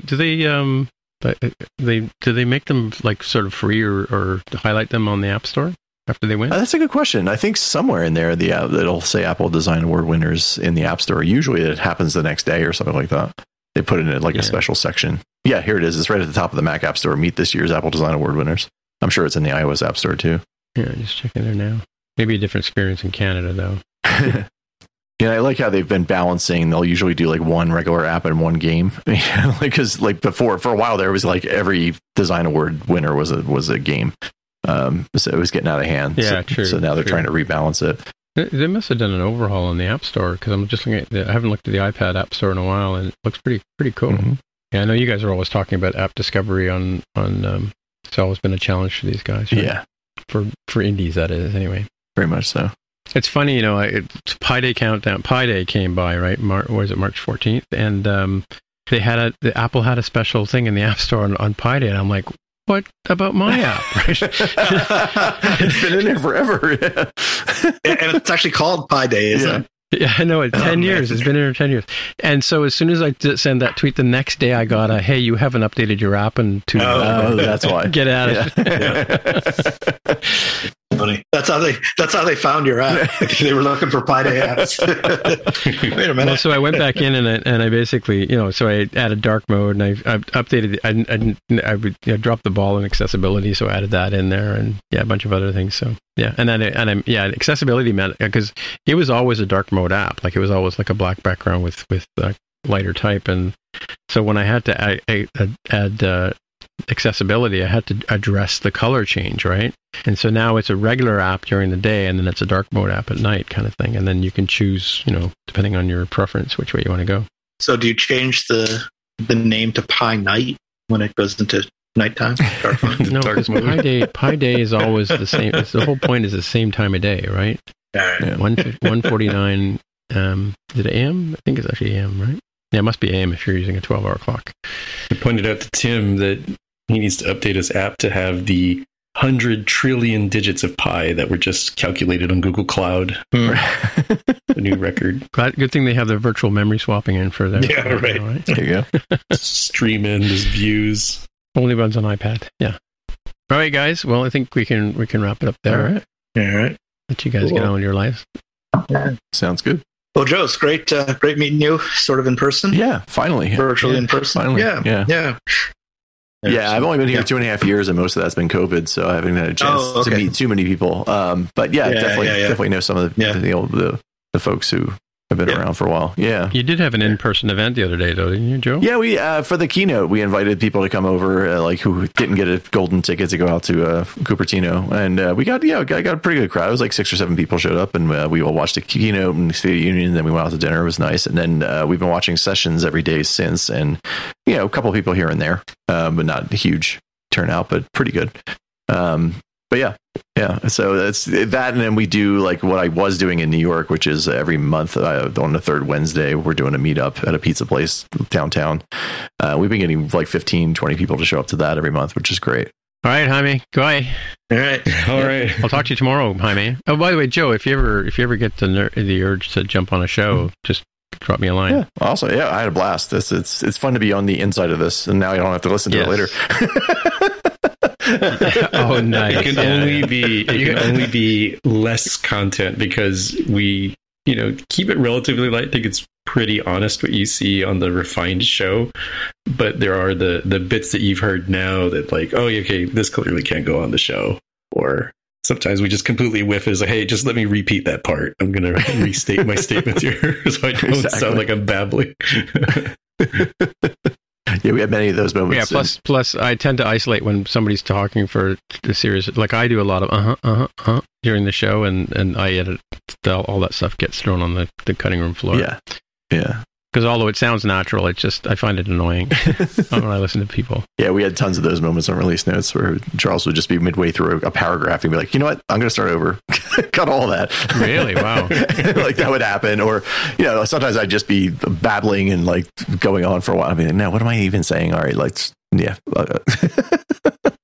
But yeah, most of it is. I get to cut out my stupid comments sometimes too, as well.